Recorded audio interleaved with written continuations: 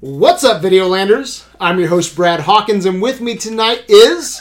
Nathan, and I guess on the phone with us is... Matt.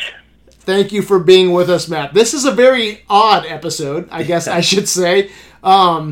April, my wife, was going to be with us tonight, which I was very excited about because she hasn't been on an episode for... I don't know that I've ever done an episode with April. Yeah, it's been a long time, but...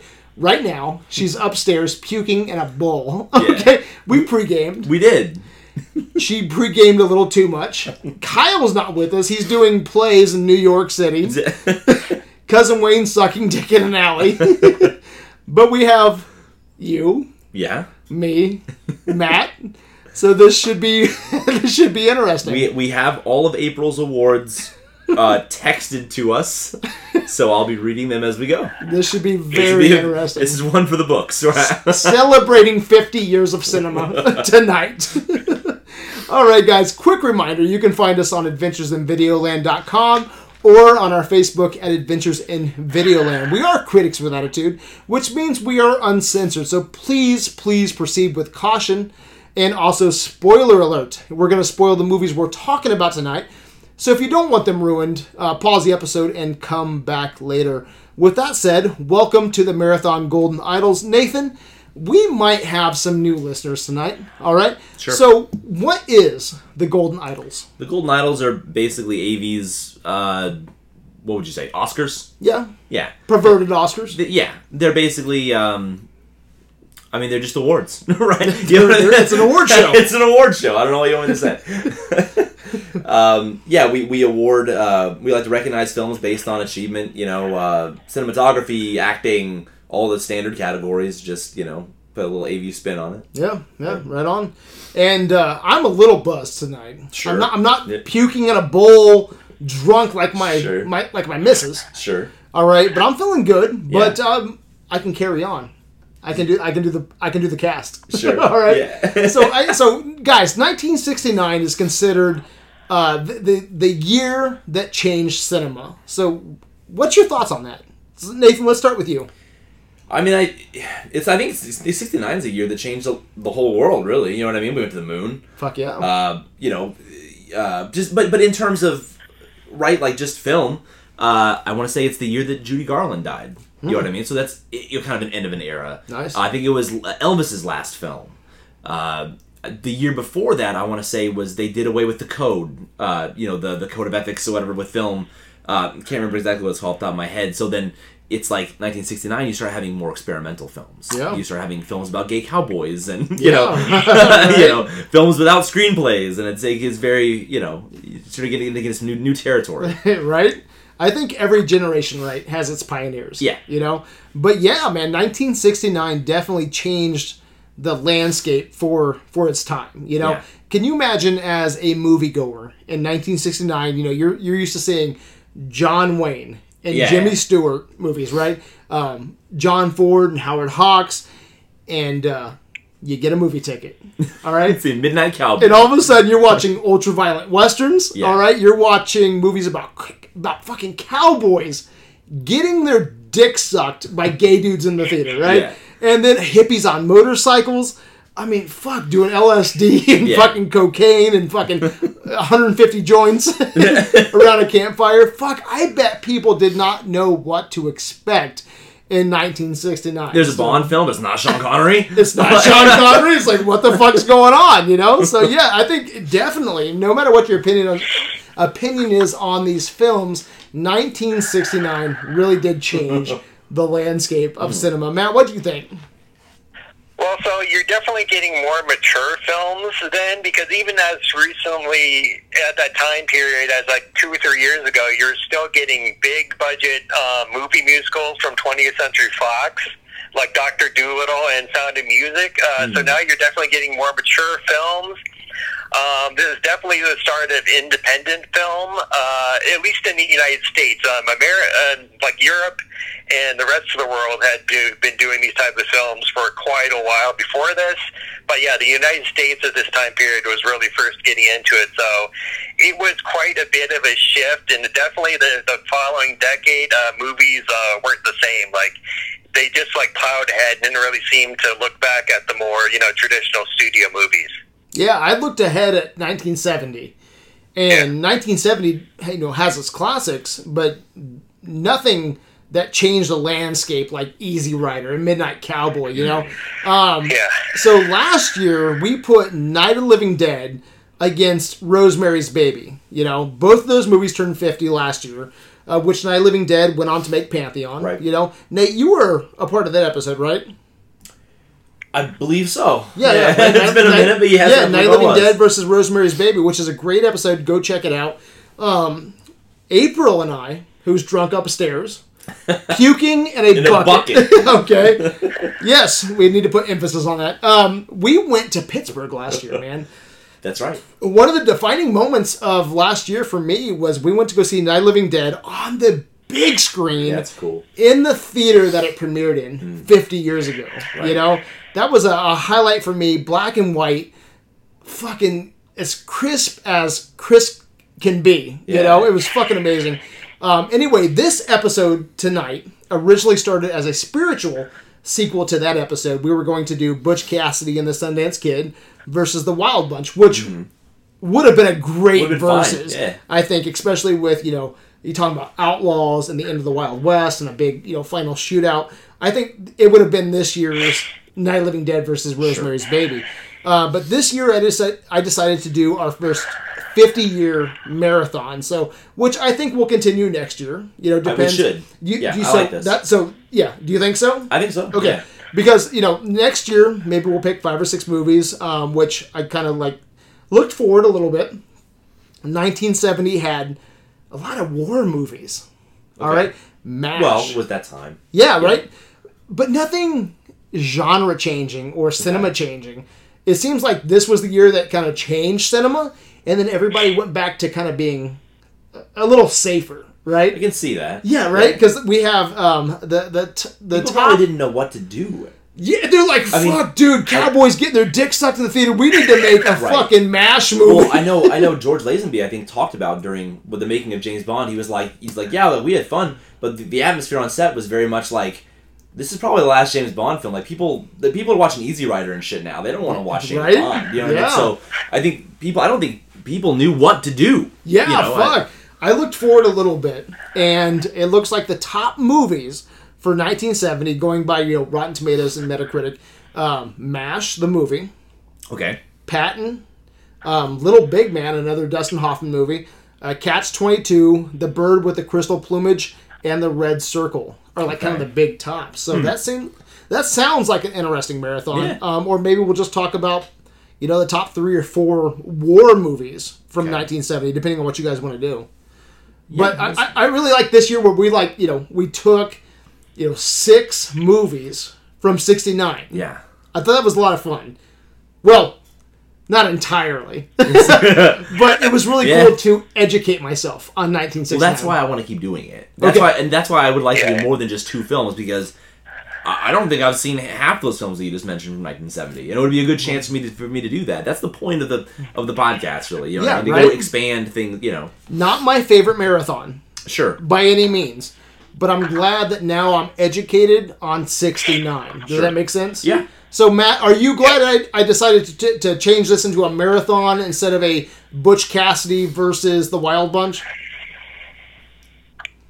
No, I'm totally good with that, because I think, on my end, without spoiling too much, I think it would have been a blowout on my end for one of the films. So, yeah, this definitely opens it up to in my opinion, some more interesting films. Right on. And something else that influenced this marathon was Quentin Tarantino. Right. Which is cool. Right. Like the first year that we did a certain year marathon, Tarantino released Once Upon a Time in Hollywood, which was set in 1969 Hollywood. Well, that was the other thing I was going to say. The Tate Murders, obviously, 1969. Yeah. And so it was cool to watch the movies that probably inspired this, 1969 Hollywood, right?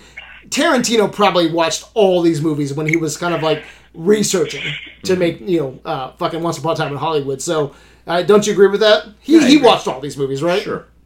Yeah. What do you think, Matt? Well, yeah, I mean, especially the more exploitation-heavy movies like Easy Rider and maybe to some extent Midnight Cowboy. Yeah, definitely. And speaking of tonight's movies, Nate, what did we watch, and how do these movies stack up against each other? All right, so all these films are 1969, obviously. We got Butch Cassidy and the Sundance Kid. That's our 90% on Rotten Tomatoes. IMDb 8.0. Midnight Cowboy, which I believe won Best Picture Best Picture that year. Yep. 91% on Rotten Tomatoes. IMDb 7.8. Easy Rider, 88% Rotten Tomatoes, 7.3 on IMDb. Wild Bunch, 93% Rotten Tomatoes, IMDb 7.9. Then it's The Italian Job, 83% on Rotten Tomatoes, IMDb 7.3. And finally, on Her Majesty's Secret Service, Rotten Tomatoes score 81% and IMDb 6.7. So if we're looking at the range, right, our bottom for Rotten Tomatoes would be On Her Majesty's Secret Service at 81%. And the top would be Wild Bunch, 93%. If we're going by IMDb, the bottom is still On Her Majesty's Secret Service, 6.7. The high is Butch Cassidy, 8.0. Okay. And Kyle Brown usually does the breakdown here. Right. We're missing Kyle Brown tonight. He's one of the marathon men, but he's out tonight's his sex change, right? No. I believe it is. Yeah. Is it the sex change? I believe it is. Yeah. I couldn't remember. But anyway, we're missing him, so we hope he gets better. And we'll move forward after that. So, anyway, so any comments on this lineup? Anything you would have added, Nate? I would have added True Grit. Yes, I know you would have. I would have added True Grit. So, and I agree with that to a certain extent. I would have. It was 88% on Rotten Tomatoes, so which would be 1 point higher than our average. Yep. And it's 7.4 on IMDb, which would be 1 point lower than our average. Yep. So I think it fits right in there. So April actually told me on the way to the dive where she got completely shit-faced. Yeah, she's puking in a bucket right now. She's puking in a bucket. She told me, she's like, Brad. She really wanted True Grit in there. And, I like True Grit. I really do. Yeah. So the only reason I took it out was because it's a Golden Idol winner, and we've talked about it previously, but it's been years. It's been years, okay? So it might have been thinking about it now, I probably would have put it in there. It definitely qualifies. Mm-hmm. It's a Rotten Tomatoes. It's been long enough since we've talked about it last. Sure. I think it could have done some damage, definitely, in this marathon. That's one that I just cut for whatever reason. Okay. I think you had asked on Facebook as well, like, what movies would you guys like to see? Yeah. And it was like True Grit, True Grit, True Grit, True Grit. So I understand the criticism. Not a blind eye to that. And I could have cut On Her Majesty's Secret Service because I think it's the lowest rated, right? It's the lowest on both. It's the lowest. I'm so glad you didn't know. Yeah, but because I love this movie. Yeah, but I've always wanted to see it. It's a movie that I've had in the collection. It's a movie I've had since we've done our Bond marathon, right? And it's a movie that I've been asleep on. And so I was like, you know what? I'm going to put it in this. It was a selfish pick. Okay, I was like, I want to see this. Motherfuckers going in. Okay, so that's why that's in. And another one that so we went to the dive tonight. We had some drinks. We had some great friends over, Doug and Gary. Gary. And Doug told me, he was like, man, 1969. I really wish you would have put a Medium Cool in there, right, with Robert Forster. Okay. And I was like, I was so thinking about it. I thought about putting in there because that's a movie that I've always thought about. Mm-hmm. It just didn't make the cut, for whatever reason. It could have, though. It qualified. All right, that's a movie I want to see, and I wish it was in here. Mm.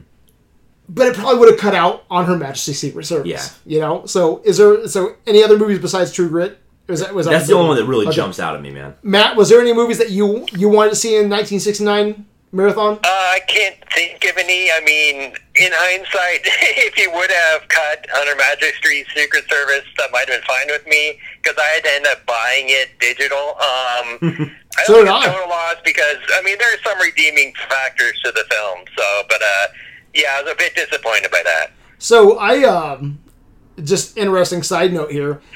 I rented most of these movies on demand, and there was this one here on Her Majesty's Secret Service. I had to pay like $14.99 for. Yeah, same here. And so I was like, fuck it, I'm just gonna buy it, and it's through my father-in-law's account, for whatever reason. So he's like, you pay me back for this. I'm like, no, fuck it, no problem, dude. I got you on this, And so we watched it, and today, I completely forgot about it because we watched a week ago, right? Yeah. And so today he's eating fucking, pork chops and yeah. He's at the kitchen table. He's like, that $14.99 you owe me? And I'm like, oh, I'm sorry, Jim. I completely forgot. But yeah, no, I got you, man. He goes, just, that Rise of Skywalker movie that's coming out? Yeah, buy my movie ticket for that and we'll call it square. So I was like, it's a deal, Jimbo. It's a deal. All right, guys. And so anyway, any other comments before we start tonight? Matt? I'm looking forward to this conversation because, these are very interesting films. I have no idea what's going to be on top tonight, man. I know. I was going to say, because so I have an email or I have a message from April with all of her awards. Okay. And I can tell you they're completely different from my awards. Wow. So, yeah, I don't know how this is going to end up. And April's my wife, and we disagree quite a bit. We watched 2 out of the 6 films together, 2.5. Okay. Yeah, so I'm sure she's going to shit all over Her Majesty's Secret Service. All right? But, no, I had fun with this marathon, but it took me a while to get invested. Yeah. I'll give you the exact. Yeah. I messaged you, right? The order that I wish that I would have watched it in a different order because the beginning was a fucking slog, and then it finished strong though. Yeah, and sometimes that's how it plays out, right? I text Nathan. I go, hey, because I know you usually watch these movies kind of like I shotgun real close, right? Yeah. You shotgun them, right? Yeah. I'm the kind of guy that watches them like 2 weeks in advance. I know, you stress me out about it. Yeah, and you're like, you're going to want to get these in. I was like, Nate, I always get them in. I go, Nate, you want to watch these, you want to start watching them now, because I know you shotgun them. And I go, you don't want to shotgun these because you're not going to give a fuck if you shotgun these, right?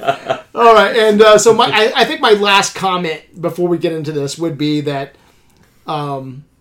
April's puking in a bucket right now upstairs, and she could not be with us. Yeah. So rip. Yeah, rip. All right, so Nate. So what's the order we're gonna do here? We're gonna do you, Matt, then back to me for April. I'll read off April's. You're gonna do her drunk list. Yes. Okay. And then I'll go to you. Okay. All right. So best location Nathan goes to. All right. So there are great locations in this. For a long time, I was gonna say Midnight Cowboy, just New York City, because I really like the depiction of New York City as this place that it just feels so negative. You know what I mean? You always think of New York City as this big, happening place, but you don't see the people in the streets. Yeah. You know what I mean? Loved that. And then Italian Job, great locations, beautifully shot film. But you gotta wake up pretty fucking early in the morning to beat James Bond for locations. I don't give a fuck what movie it is. Piz Gloria, right? Stavros, or Blofeld's secret base, right? It's a rotating restaurant up in the Alps. Actually, they turned into like a biological warfare research center. I have a nickname for that place, by the way. Okay, we'll get to it. It's one of my bucket list locations. I want to if I'm gonna go to Europe, I want to go to Piz Gloria. They have a whole James Bond's museum kind of in the basement, memorabilia and things like that. That's awesome. It's such a cozy looking place. Like I just want to be there. Yeah, And in research, this is Christopher Nolan's fucking favorite Bond movie. Is it really? Yeah. Do you ever watch Inception? Yeah. You know the whole ski sequence where they're skiing away from like this fucking palace in the fucking hills? It was influenced by Her Majesty's Secret Service. That's cool. Yeah, right on, man. All right, so Matt, where are you going, dude? I actually am going with Midnight Cowboy, Manhattan, New York City. That's good. I felt that it was very much a character in its own right. Half of it is glitzy, the tall buildings, the flashing signs, the crowded streets, and then half of it's grungy, like the club that they're in during the hippie party, and some of the rundown apartments, and the alleyways, and the subway. So I just really felt it was reflective of not only New York City in that time period, but also it had a strong connection to Joe Buck as a character, which I thought was really cool. So it tied in that way. So that's why it's getting my best location. So if I can comment on that real quick, because you guys both mentioned it, it was a runner-up for me. I didn't go there, but only because I love the location. It's a gritty side of New York. Yeah. But I feel like I've given New York like best location like 3 times. I gave it like Harry Met Sally, and a few other ones. So I was like, you know what? I'm not going to give New York best location this time. It kind of felt cheap to me, but it is. I felt like New York was shot really well in Midnight Cowboy. All right, so what's April? Oh, I'm sorry. So is she drunk? April, I believe she's upstairs puking in a bucket.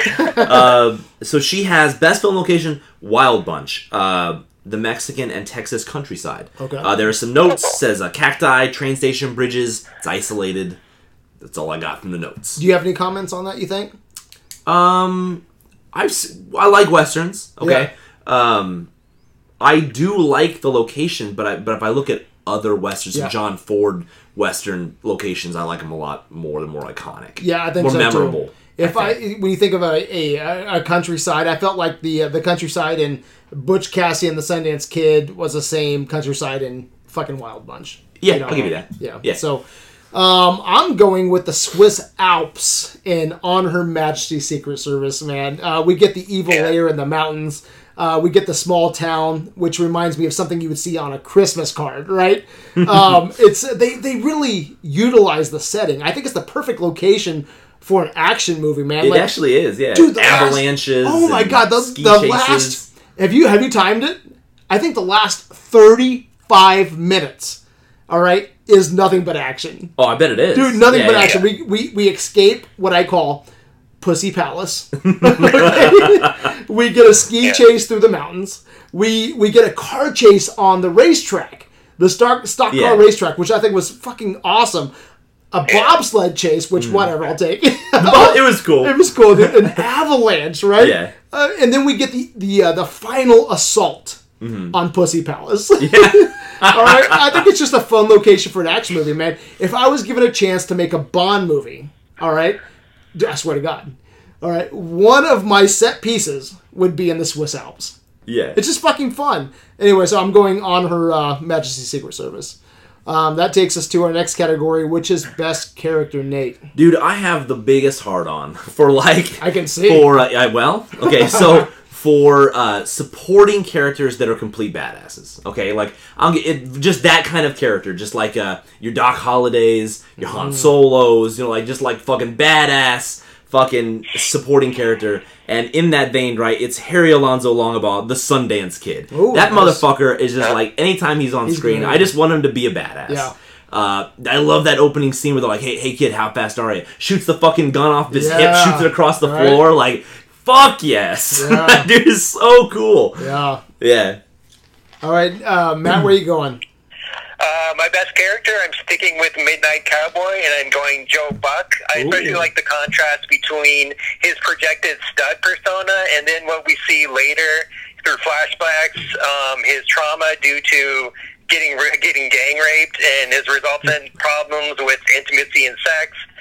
Despite his hardships, he persists in making it in the big city, and it's just that interesting dichotomy between who he thinks he is and who he really is, and how he deals with that, how he chooses to deal with that, not only just by being a hustler and maybe just as some sort of therapy for himself. I don't quite know why he decided to do that when he's suffering from this trauma due to the gang rape, but and then his relationship with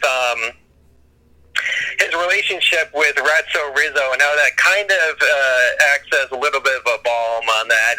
He's finally found a friend, and that he's not. He becomes somewhere in between being traumatized and being like super macho. He's like more himself. So he's just a really multifaceted character. So that's why I'm giving him my golden idol. You know what? I really like Midnight Cowboy. It's the movie that I think out of these 6 movies will completely grow on me. Yeah. All right. But I love the idea. It cracks me up. It makes me smile. this idea of this fucking Texas dishwasher that's like, I'm gonna move to New York and get so much I'm pussy. gonna get so much pussy. All right, so what does April think about this? She's upstairs. I believe she's puking in a bucket. Best character, she has Robert Ryan as Deke Thornton in The Wild Bunch. All right, I like it. A lot of names. There are a lot of characters. Deke Thornton, as I recall, is the head of the bounty hunters. Used to be a Wild Bunch guy. One or the other, yeah. Yeah. One of the leaders. Right, he's the leader of the... Yeah, I believe the bounty They're hunters... They're one of the same to me. Right. Yeah. Yeah. Who's searching for that. Which I get that. She wrote that he is quiet... or has a quiet desperation, trying to do the right thing. Okay. Yeah. Yeah, so I'm tying this category, but... So hold up, guys. Hold up. So I'm tying the same movie, so it's only worth 1 point. Doesn't go against my ties. All right. But I'm going with the Wild Bunch, and I'm going with Pike Bishop and Deke Thornton, played by Willem Holden and Robert Ryan. Both great actors, and the characters are pretty much one and the same for me, and that's why I tied them. It's like right now, it's like which one's which, which one's the leader of what group. But they're both good old boys. They're both survivors. They're former partners. They're both leaders, but now they're on opposite sides of the law. And, they know each other's every move, which, makes for a fun cat and mouse. And they're not on screen together much. I think they have one flashback scene together, I think. But they're my favorite characters. And they both have this weathered look to them that they look like they lived in the Wild Wild West. Yeah. Like, if I'm making... Like, dude, Nate, you and I love Westerns. Yeah. If I'm making a cowboy movie tomorrow, I'm not going for the... I like Chris Pratt. I'm not going for the Chris Pratt and the Chris Evans. I'm going for my leads. I'm looking for someone that looks weathered, right? That looks like they've lived under the sun. You got to get like a of Sam the Wild Elliott West, right? Yeah. And these guys look the fucking part. I'm like, God damn, I want a William Holden, right? Yeah. I want a fucking Ryan for this, dude. They look like fucking cowboys, man. And just a side note, this is whatever, but Mel Gibson is in talks to direct the remake of the fucking Wild Bunch. Okay. Yeah. I want to fucking cast that movie. Yeah. Can you imagine Mel Gibson as one of the leaders? Yeah. Oh, yeah. Holy fuck. Say what you want about Mel Gibson. Yeah. The dude has an eye for violence, and I think he's a great fucking director. Yeah. And I think he can make a fucking goddamn top 10 fucking Western. I agree. Yeah. Holy shit. Holy shit. Anyway, that takes us to our next category, which is the best screen duo. Nate. It's Butch and Sundance, man. I mean, the whole movie's named after him, right? I mean, no, I think there's a great duo in Midnight Cowboy, man. That is good. I can't think of many other great duos. I mean, there are some pairings, but I think the great duos are Midnight Cowboy and then Butch and Sundance, right? And of the two, I'll go Butch and Sundance. I think the relationship between Ratso and Midnight Cowboy is great. Is a great relationship. I think there's a lot of nuance and it's a very mature relationship, and I think that's cool to unpack. But if you're being serious. But if I'm being serious, Butch and Sundance. Yeah. Matt, where you going? I'm also going with Butch Cassidy and the Sundance Kid from the movie of the same name. They just seem like a really good pairing because they're contrasts of each other. Right. Butch Cassidy is this loud, excited, very verbal, and high energy character, whereas the Sundance Kid, most of the time he's quiet, subdued, doesn't talk a whole lot, has a very quiet intensity about him. And aside from that, just the way they interact with each other, you can tell they've been friends for a very long time. It's basically like they're an old married couple. Mm-hmm. They bicker, but they have each other's backs when they need to. I really also can't separate them. They work so well together. It's hard to imagine them ever being able to work alone. And they're just a fun duo as well. Fun to watch on screen. And it's just that's why they get my best duo. You know, one of my favorite scenes in that movie is such a small scene. It's where I think Sundance comes out. He's like, what are you doing with my woman? Yeah. You know, because he took on a fucking bicycle ride. Romantic bike ride, a romantic bicycle ride, and he goes, I'm stealing her. You know? But You look at Sundance. Sundance don't give a fuck. But you know, it's like it's not that he doesn't give a fuck. But he knows. I think he knows that Butch. They're such good friends. Yeah. He's not gonna dick his old lady on the fucking bike. Right. You know what I'm saying? Exactly. No, that's such a great scene for me. Anyway, so what's April have to say? Butch and Sundance. All right, I am going Butch and Sundance. There it is. Clean sweep. Yeah, it's clean sweep, man. Just incredible chemistry between Paul Newman and Robert Redford. And like, here's my hot take. Right, I like this movie. I don't love it. All right, and that's I feel that way. Fair. I feel that way with most of the movies in this marathon.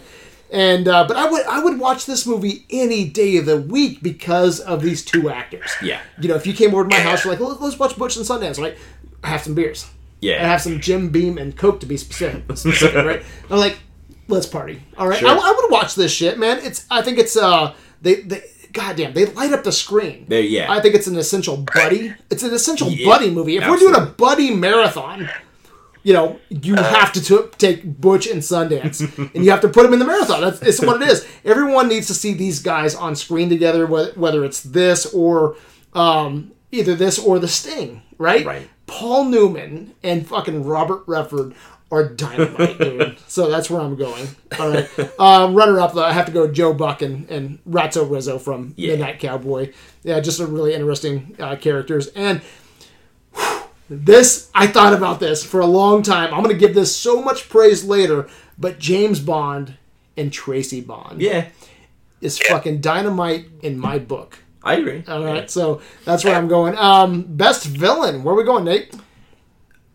So hard to beat Blofeld, right? I mean, we're talking villains.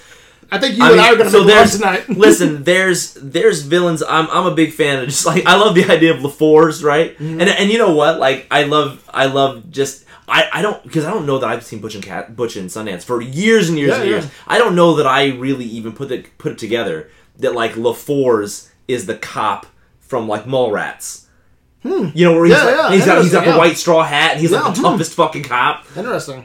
I mean, so like, I wanted more from that. I want fucking LaFours. Like, I love the idea of them being chased by this fucking just super cops. Yeah. Like, you know, those guys are fucking great. There's some cool villains. Ernst Stavro Blofeld's in a whole different fucking category. He's like Bond's arch nemesis. He's got a fucking cool secret lair. But done right. He's got a cool secret lair where they're like working on allergies, but they're really like, he's like conditioning and like mind controlling these, like, he's making like sleeper agents out of these beautiful girls. He's like angels of death and like sending them back out across the world to like make make all the plant life and people infertile. It's the worst, most beautiful plot ever. Oh, it's just fucking, it's just so super villain. Like, it's fucking so super villain. I love it. Blofeld's, best into, fuck yeah. Yeah, where you going, Matt? I mean, I almost went Blofeld, but I just didn't. I wasn't a huge fan of Telly Savalas' performance as Blofeld. That kind of dragged it down. So I had a tough time with this category because I wasn't a big fan of the villain. So I went with the villain that stuck in my head, and that is General Mapache from the Wild Bunch. He goes around villages stealing women and resources, and you like he's shameless about it. Even Pike's men are wary of a double cross from him just because he's such like a slimy bad guy. Once he gets his hands on Angel, he tortures them by dragging him behind a Jeep, and it's not just for a little while either. It's like at least a few trips around the entire town. And then when he says he's going to give him up to the Wild Bunch, he ends up just slicing his throat, which is especially cruel because I think Angel was going to die anyways. Just the performance by Emilio Fernandez. He comes across as vile, conniving, this like creepy, slimy grin, this like evil, cackling laugh. He's just so gleeful, and his evil is and cocky, overconfident. It stuck in my mind more than any of the other guys, so I had to give him the Golden Idol. Nice. So what did April have to say? So this might be a little bit controversial. April said that the best villain or antagonist was the Sundance Kid. So maybe we're saying that because he's an outlaw, he's an antagonist, or maybe you're saying that like he's the one who's always fucking up their plans, maybe, or like, I'm not really sure. I can't ask her, but she's upstairs puking in the toilet. Yeah. Right. Yes. Yeah. So that's what I got. Yes. All right, so for my point, I'm going with Blofeld in Honor Her Majesty's Secret Service. Man, I love this guy's super cheesy plan to just kill millions of people. So I think he's gonna fuck up like the world's food supply with super hot chicks, Yeah. like fucking supermodels, right? Is that it? Yeah. Okay, I just want to make sure. Well, he is not curing them of their allergies. He's like, Do you think he fucked them? I don't know that he's that much of a slime ball. Dude. So anyway, they're hot. They're fucking hot. Hot. I think that's a perfect little plot, dude. I think April told me, and I think this I is don't think great. that Blofeld's a rapist. No, I don't think that he's like... That would really cement like the fucking like he's the fucking villain, right? But April told me, so we watched half of this up to Pussy Palace, and if you've watched this, you understand that Pussy Palace, right? But she told me, she goes that this feels like an Austin Powers movie. All right, so April has not seen a lot of fucking James Bond movies. Okay. I was like, dude, any 70s James Bond movie Right. feels like an Austin Powers I mean, the movie. first time when he walks up into the Pussy Palace itself, he has like the blue Oh my God. suit with the fluffy fucking or the Oh, he looks so funny. He looks just like Austin Yeah, Powers. he looks I mean, like but it, it's, right? But I was like, dude, honey, it's like, babe, honey, you can't beat this movie up, like you are, because, dude, have you fucking watched the Roger Moores? All right, the Roger Moores are, fucking Austin Powers, okay? Right. I'm like, so she's like, this movie sucks. This movie's like reminds me of Austin Powers. Like, any movie in the 70s, like early 80s, reminds you of Austin Powers. But this movie... Well, it's also a parody of James Bond, so it should remind you of that. Right? But this movie, especially, I want to be the next Austin Powers movie, right? Yeah. Where, like, Austin Powers goes to fucking Pussy Palace, right? Fucks everybody and gets the cure to whatever, right? But I think the cast... So here's where I'm going. I think the casting, or the character of Blofeld, is something the Bond movies have struggled with, right? Like Donald Pleasance. I love Donald Pleasance in Halloween, right? Okay. All right? Donald Pleasance in Halloween, like, rocks my shit, okay? And Donald Pleasance is a great actor, but he's played Blofeld before in the Bond movies. Not my thing, okay? He just comes off fucking super cheesy, you know? Yeah. Christoph Waltz never worked for me. No matter how right that casting sounds. Yeah, Christoph it sounds Waltz, wonderful. It sounds great. Yeah.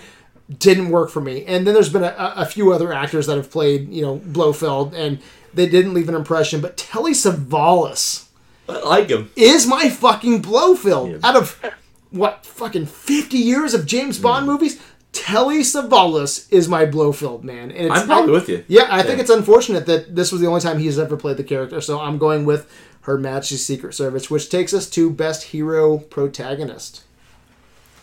So, not a hero so much really as just a protagonist, right? Charlie Croker from The Italian Job, man. Charlie Croker is just the calmest, coolest guy, no matter what happens. It doesn't matter if there's he always has a plan. I mean, that's even the last line of the film, right? It's like, hanging out on Meadowlands, I've got a great idea. No matter what happens, doesn't matter if his team is like, bitch, no, you want me to sit in the back with my allergies? He just looks at him like, listen, one more fucking word out of you. I believe that he is in control. He's the one that's calling the shots. He's intelligent. He's sophisticated. He's charming. I think he is a great main character. I really, really like him. He's one of the standouts of this whole marathon for me. What do you got, Matt? So I win with James Bond from On Her Majesty's Secret Service. I think he goes above and beyond, throughout the entire movie. His commitment to his impersonation of Sir Hilary Bray by dressing the part and also appearing to be an expert on genealogy until he slips up at the end. He does a really good job with that.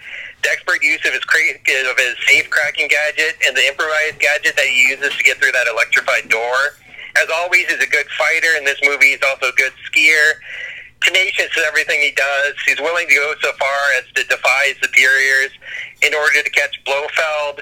And I wasn't a huge fan of George Lazenby as Bond, but he does a pretty good job with his fighting, and also, of course, in the skiing sequences, and then that bobsled fight at the end, especially. I mean, that was like one of the highlights for me, actually. Just like a pretty suspenseful scene for me, and just the latter half of the scene as well. Just I got invested in it because you finally get some really solid action, and a lot of that is due to James Bond, so he's getting my idol.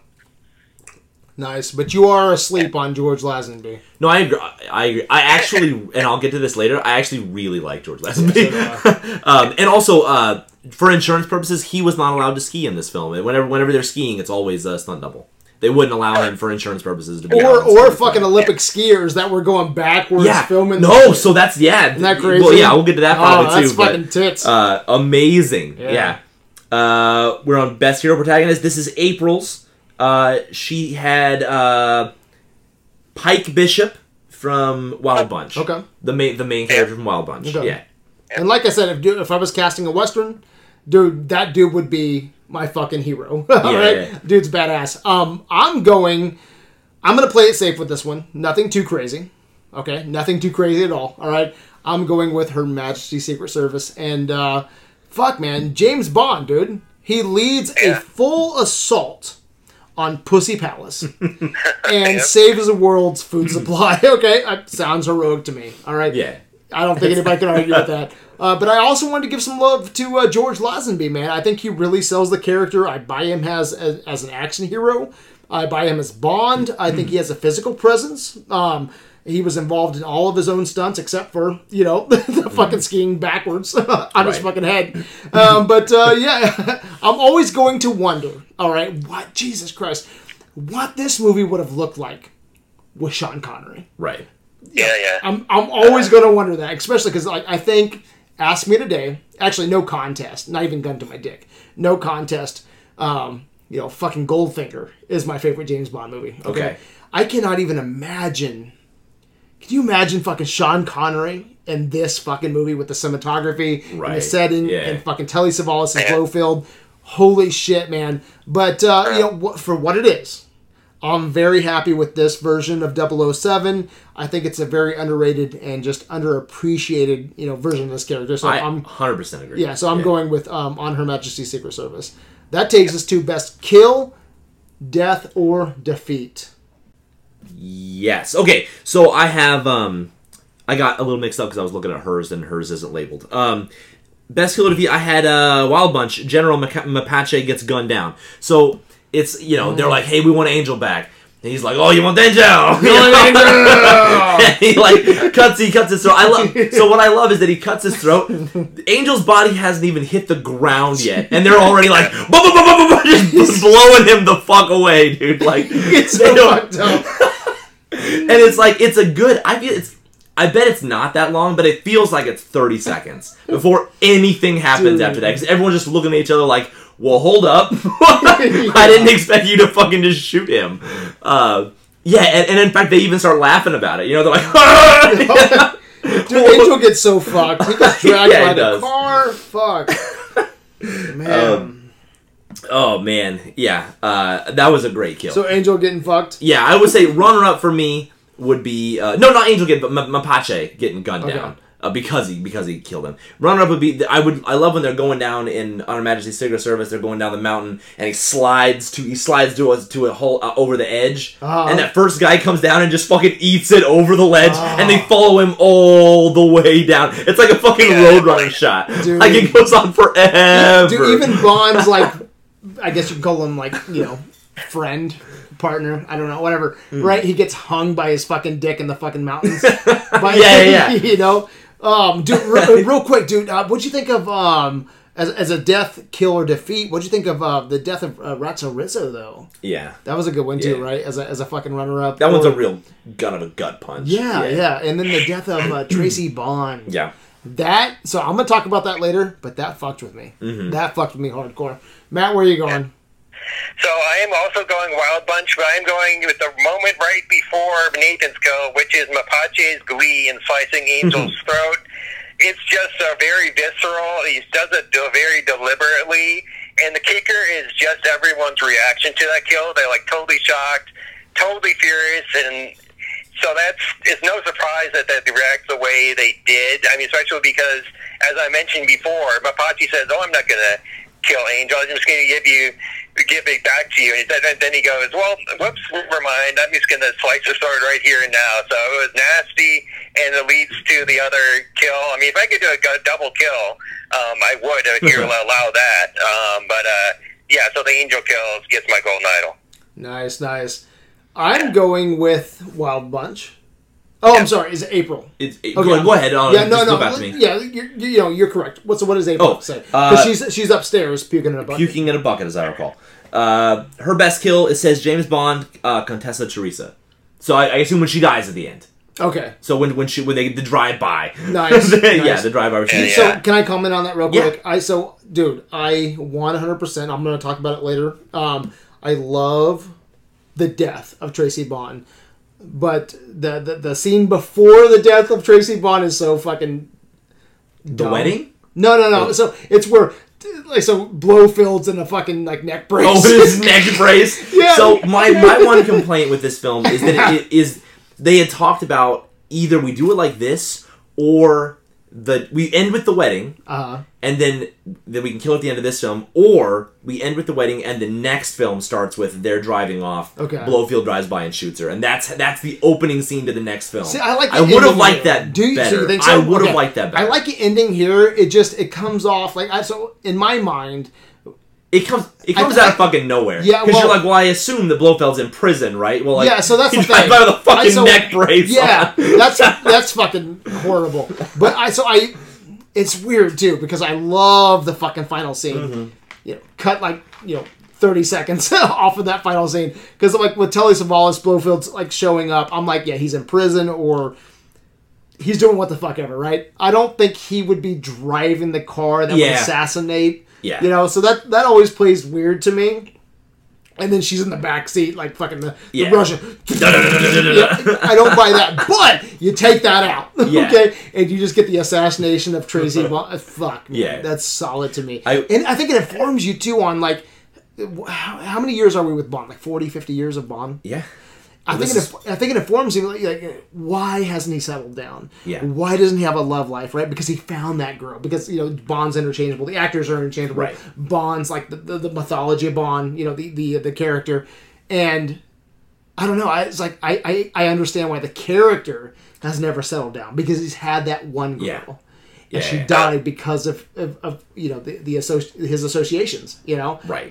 It's a beautiful fucking movie. I will say, in her notes, right, she wrote Bond crying. Now, he doesn't cry. But he fucking... Okay, so I saw an interview with George Lazenby where he says, because people gave him shit. He's like, I don't fucking cry. Well, no, people gave him shit because, he was a model. He's not an actor, but, he fucking brought it. He brought that shit. He's like, when I did that scene, he's like, I worked myself up beforehand. He's like, and I cried. I had a tear. Okay. I had a tear.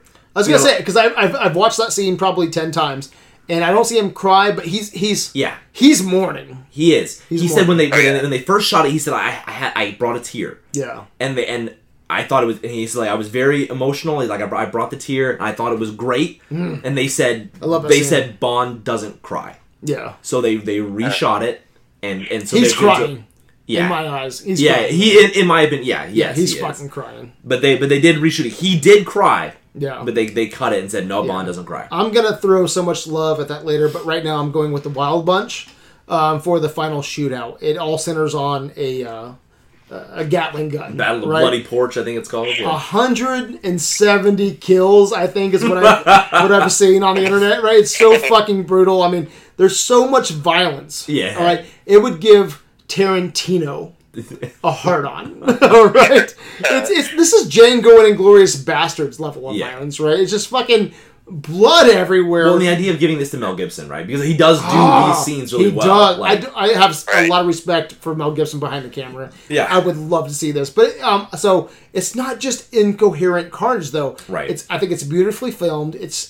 If you look at it, man, I'm going to talk about this a little bit later, but it's slow motion. Mm-hmm. It's crash zooms. It's sped up frames. It's just this ballet of violence. And you know where you are in the fight. Yeah, too. And that's hard for 1969. Spinning around. Yeah, Yeah, it's so brutal, man. So I'm going Wild Bunch, and then I'm runner-ups. I'm going The Death of Ratso Rizzo from Midnight Cowboy. What did he die of? Was it like pneumonia? So like I don't. So Yeah, I've only watched this movie once, and I have this growing appreciation of like the idea of Midnight Cowboy, and so I don't even know if this lines up, but I was thinking about. Do you think he died of AIDS at all? I don't even know if that is like a thing. I got the impression that it was like tuberculosis or something. Maybe that's too old a disease or something for this time period, but that's kind of what it struck me as. What do you think about AIDS though? Like, do you think because he had that idea of him and Joe Buck running, on the beachside, butt naked, whatever. I don't know. I'm not sure. You know what I mean? I'd be curious. I think, it could be there's an official answer. I think it's I was thinking maybe pneumonia, but pneumonia could also be. But he's sick though before, you know what I mean? Like he gets sick. He's sick all throughout the whole film, not just. I'd be really curious. I think that might be a slight commentary on it certainly homosexuality. And especially in that time frame. Yeah. And the death of Tracy Bond, which I'm going to give some major love later. I think it's a defining. Shit! Did I just ruin that? We'll talk about it later. But anyway, so that takes us to what the fuck. So, do you guys need to take a break or anything? Are you good? I'm good. Okay, let's just talk through it. So I picked one from each movie, so I did a lot better than what I usually do. 1969, guys, I could have picked fucking 5 what the fuck moments from each movie, right? So let's go around, let's just talk about our runner-ups, and then we'll end with our number 1. Okay? So let's, so real quick, let's just get April out of the way, okay? Because she's upstairs. Yeah, I believe she's puking into a bucket. I hope at this point she's in bed. Yeah, does she even have a number 1? So there's a bunch listed. I'm assuming the one on top is number 1, okay. And then I'll just read the ones underneath. Wild Bunch, kids watching scorpions and ants while laughing weirdly, then burning them alive. Yeah. Okay. Yeah. Yeah. That was one. Can I comment on that real quick? So that was one of mine. That was one of my runner-ups because I think I get the metaphor, right? Where you have the changing of the Wild West, and you have like the. I think I get what they're going for, but do you need these fucking Children of the Corn fucks? Yeah. All right, burning alive. So first they gleefully watch this scorpion get killed by ants. Okay. And then they set the fucker on fire. And I'm like, Jesus Christ. I actually commented when I watched that. I'm like, these kids, I want to see a Western where these kids grow into adults and they just eat everybody's skin. Right. It's So yeah, I get that. I get what she's saying there. Yeah, they're like they're the bone tomahawk kids or whatever. And so this isn't one of my what the fucks, but can I add to that real quick? Yeah. Do you remember the Michael Madsen like crazy fuck at the beginning of Wild Bunch where he's like telling these people to sing the song, right? And then when they kill him, he goes, I think he says, I don't have it in my notes, but he says something real fucked up. He says, you need to talk to my sister's black cat's ass. I'm like, what the I think that is what he says, yeah. Anyway, that's not even in my notes. I just, that reminded me of that. But all the other kids you see in the Wild Bunch, like you go to the other Mexican village, and they're throwing rocks into the fucking pond. Yeah. But in the first town, they're burning scorpions to death. It's weird. Anyway, sorry. Yeah, you want me to keep going with hers? Okay. She has Midnight Cowboy, creepy pimp that wants to pray for Jesus. Oh. Right, so when he goes to that first guy. Yeah. Italian Job. They get away with the money and racing down the winding countryside / ending. I'll talk about that later. Okay. That's what she has for runner-ups. Okay, that's it? Yeah. Okay. So, Nate, what do you got? Just a few, man. Just one thing that's always bothered me. Okay, we'll do Honor Majesty's Secret Service. Okay. When they set the bomb to blow it up, and they get off in the helicopter, and they're like, okay, they sync the clocks, and then he's like, okay, it's going to explode now, and then it cuts to Blofeld running up the staircase, jumps out. Then it cuts to Bond running up the staircase, jumping out, and then it explodes. It's like 30 seconds later, like. You couldn't have edited that, so it was like it's doing it now, and then Bond's jumping out and it explodes. You know what I mean? Like, Yeah. what the fuck? Like, that irritates me every time. What about James Bond fucking, like, reading the Playboy magazine? Yeah, was just so like funny. walking out with a Playboy. Oh, man. So one of my... Matt, what's one of your runner-ups, dude? Just one of them? Yeah, give me one.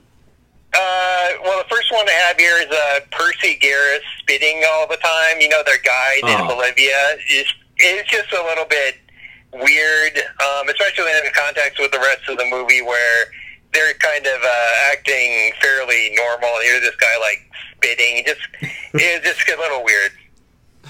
All right, one of my runner-ups was, and again, I really respect the plot, okay? I'm going to talk about it later. But first viewing, you know, Midnight Cowboy won Best Picture, and, dude, surface value, just guys talking, right? The plot cracks me the fuck up, man. It's about this redneck Texas cowboy dishwasher, and he thinks that he can just move to New York and just get pussy all day. And he's just like, I'm going to move to New York, and the pussy's going to fucking pay me. Yeehaw! And he's just like, I'm like, whatever, dude. And then he gets there, all right? And then the look on his face when, like, he has to pay this chick for sex because she cons him.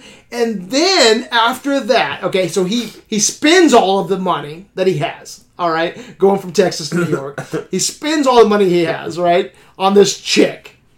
And then this dude's like, I'll pay you if you let me suck your dick in the theater, right? And then he sucks his dick in the theater and he has no money. And I'm just like, dude, this plot is so fucking funny. Like, the American Dream, like, 2 thumbs down. Yeah. Okay, that's it. It's so fucking hilarious to me. I do respect the script, but it was fucking funny. So one of mine from Midnight Cowboy, I think, would have been in the beginning when he's in the shower and he's singing like "Get along, little doggy," and like it cuts away from him, and then it cuts back, and he's like washing his arms, he's washing his dick or whatever. Then it'll like cut back to him, and he's still singing it while he's drying off. And then it cuts away, and it comes back, and he's still singing it while he's like putting his pants on. Like, how fucking long are you singing this God, fucking dude, song, that's dude? funny as fuck. How many verses are in "Get Along, Little Doggy"? Oh my god. That's funny as fuck, dude. So Matt, what do you got, dude? Runner up.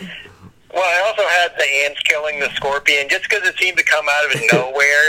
Especially because it's early in the movie, so you're thinking, where is this movie going? Yeah. Yeah. So that's why I also had it on there. You know, like, so seriously, I think I get the metaphor here, but I think you can have the outlaws coming into town, and you just see a scorpion getting attacked by ants. Yeah. And then you see the outlaws coming in. You don't need these fucking children of the corn fucks. Okay. You know, looking and doing all this, you know, violent shit. Sure. I just don't get it. So another one of mine is Easy Rider, and so I was reading some facts on Easy Rider, and according to Jack Nicholson, him and Dennis Hopper and Peter Fonda, right, went through 150 joints. All right, well, just filming the campfire scene. Right. Just the campfire scene. Jesus Christ. Yeah.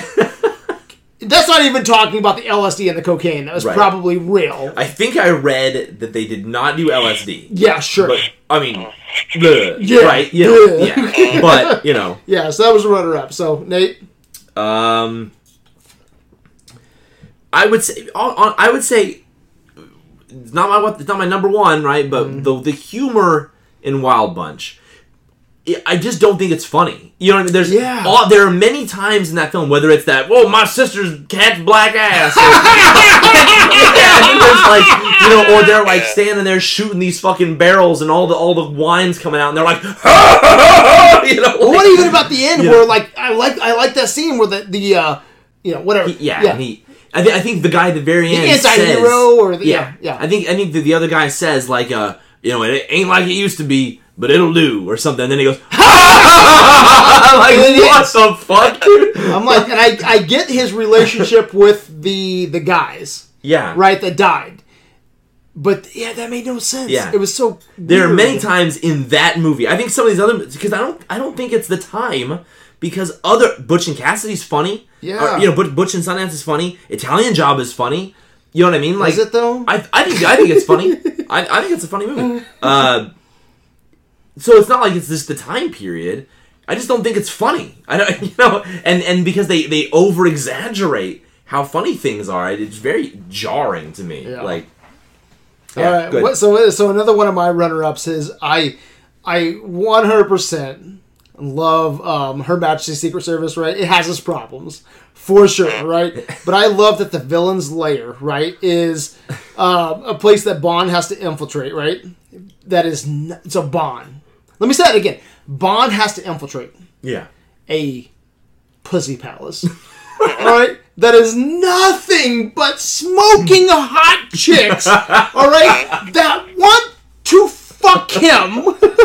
He's scheduling but dude, he's scheduling times to fuck. Okay? Dude, it cracks me up. It's so great. Like I said earlier, like this should be the next Austin Powers movie. And so, like, dude, there was so you know that scene in the movie where he's in Pussy Palace and he goes like the lady writes her room number on his inner thigh. Yeah. And she like writes the perfect 8. Yeah. Okay? On his inner thigh, like right up there with his dick.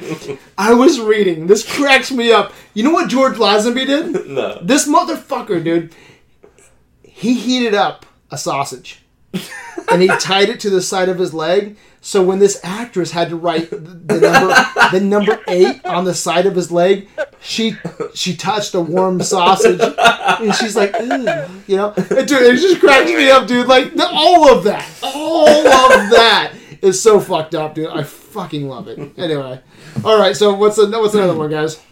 I'm at my one what the fuck. Are you? Yeah. I was good this time. I only did one what the fuck per movie. What else you got? I talked about Wild Bunch. I kind of connected to April's The Violent Children of the Corn fucking West Kids. Yeah. Butch Cassidy and the Sundance Kid, guys. Come on, man. Sundance, makes a woman strip at gunpoint.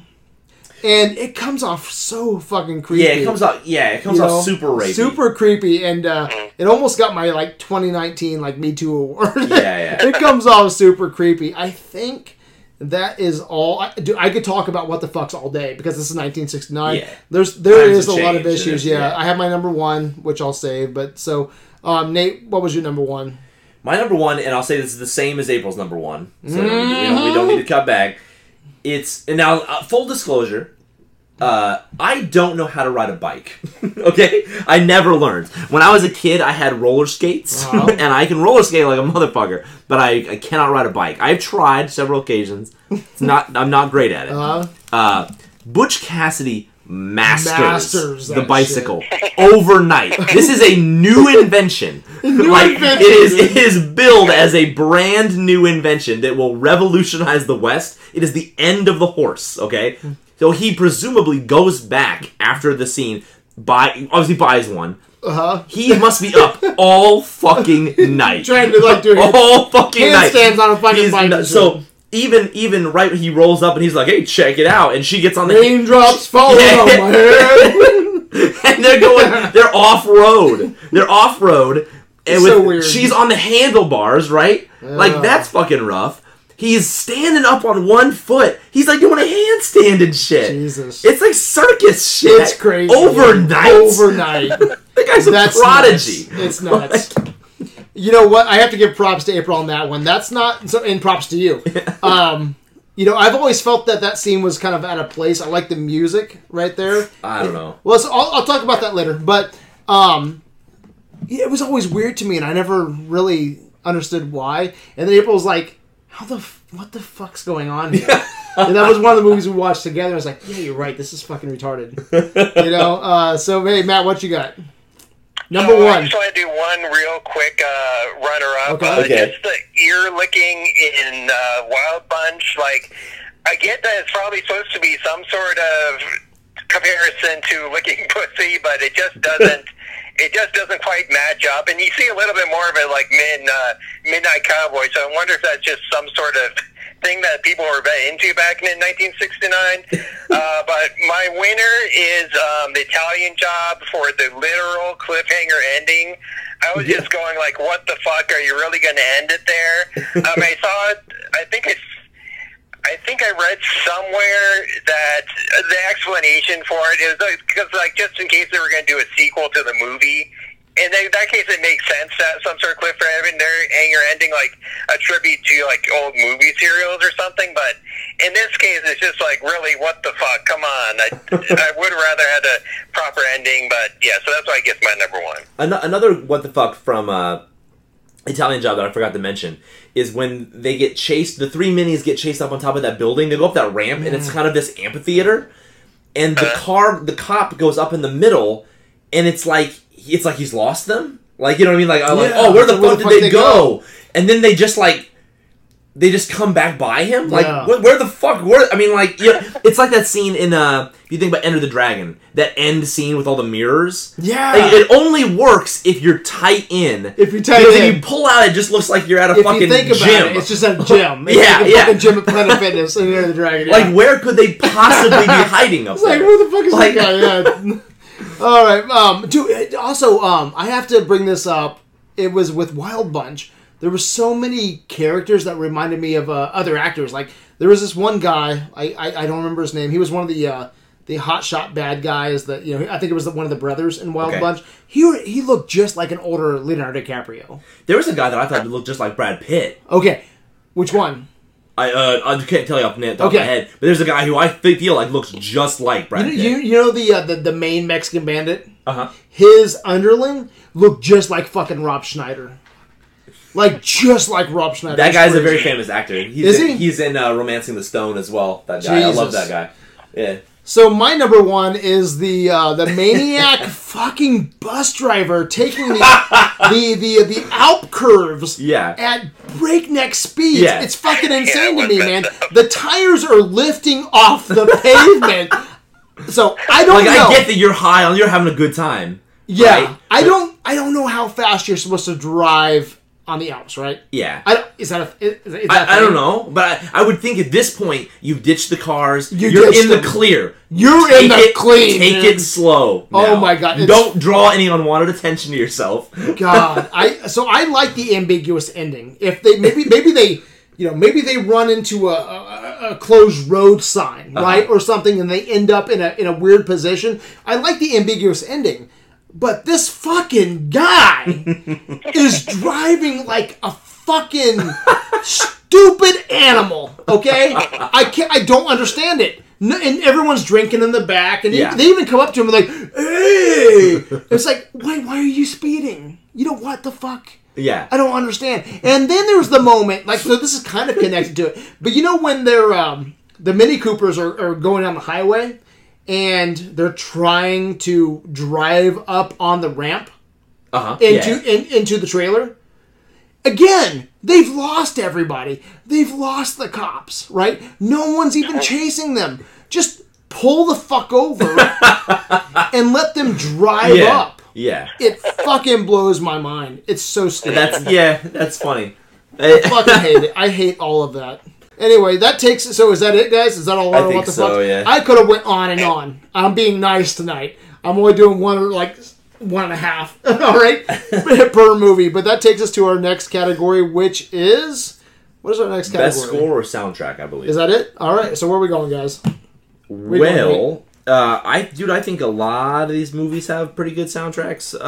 I would say Italian Job's up there. It's not my favorite. The soundtrack that I cannot get out of my head is On Her Majesty's Secret Service. It would have been John Barry. It's, you know, they do the classic Bond theme, right? But then there's the title theme, and it's just that dum dum dum dum, and like, dude, that they use it so well in all the chase scenes. It just comes in very ominously.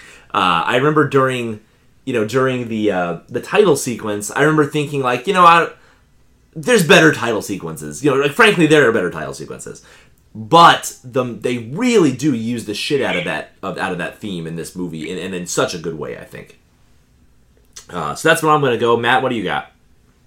I am going with Easy Rider for its use of the modern rock songs. I especially like how the songs fit with the scenes.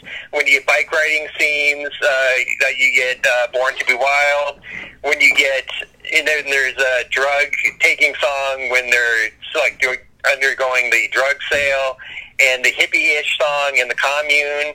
I also like the use of the song The Wait and It's All Right, Ma, I'm Only Bleeding right after they get out of New Orleans. So I think it's really great how all of the songs fit with the scenes. I don't think they do it quite on the level of something like Guardians of the Galaxy, but for this time, it was really innovative. So I have to give it my Golden Idol.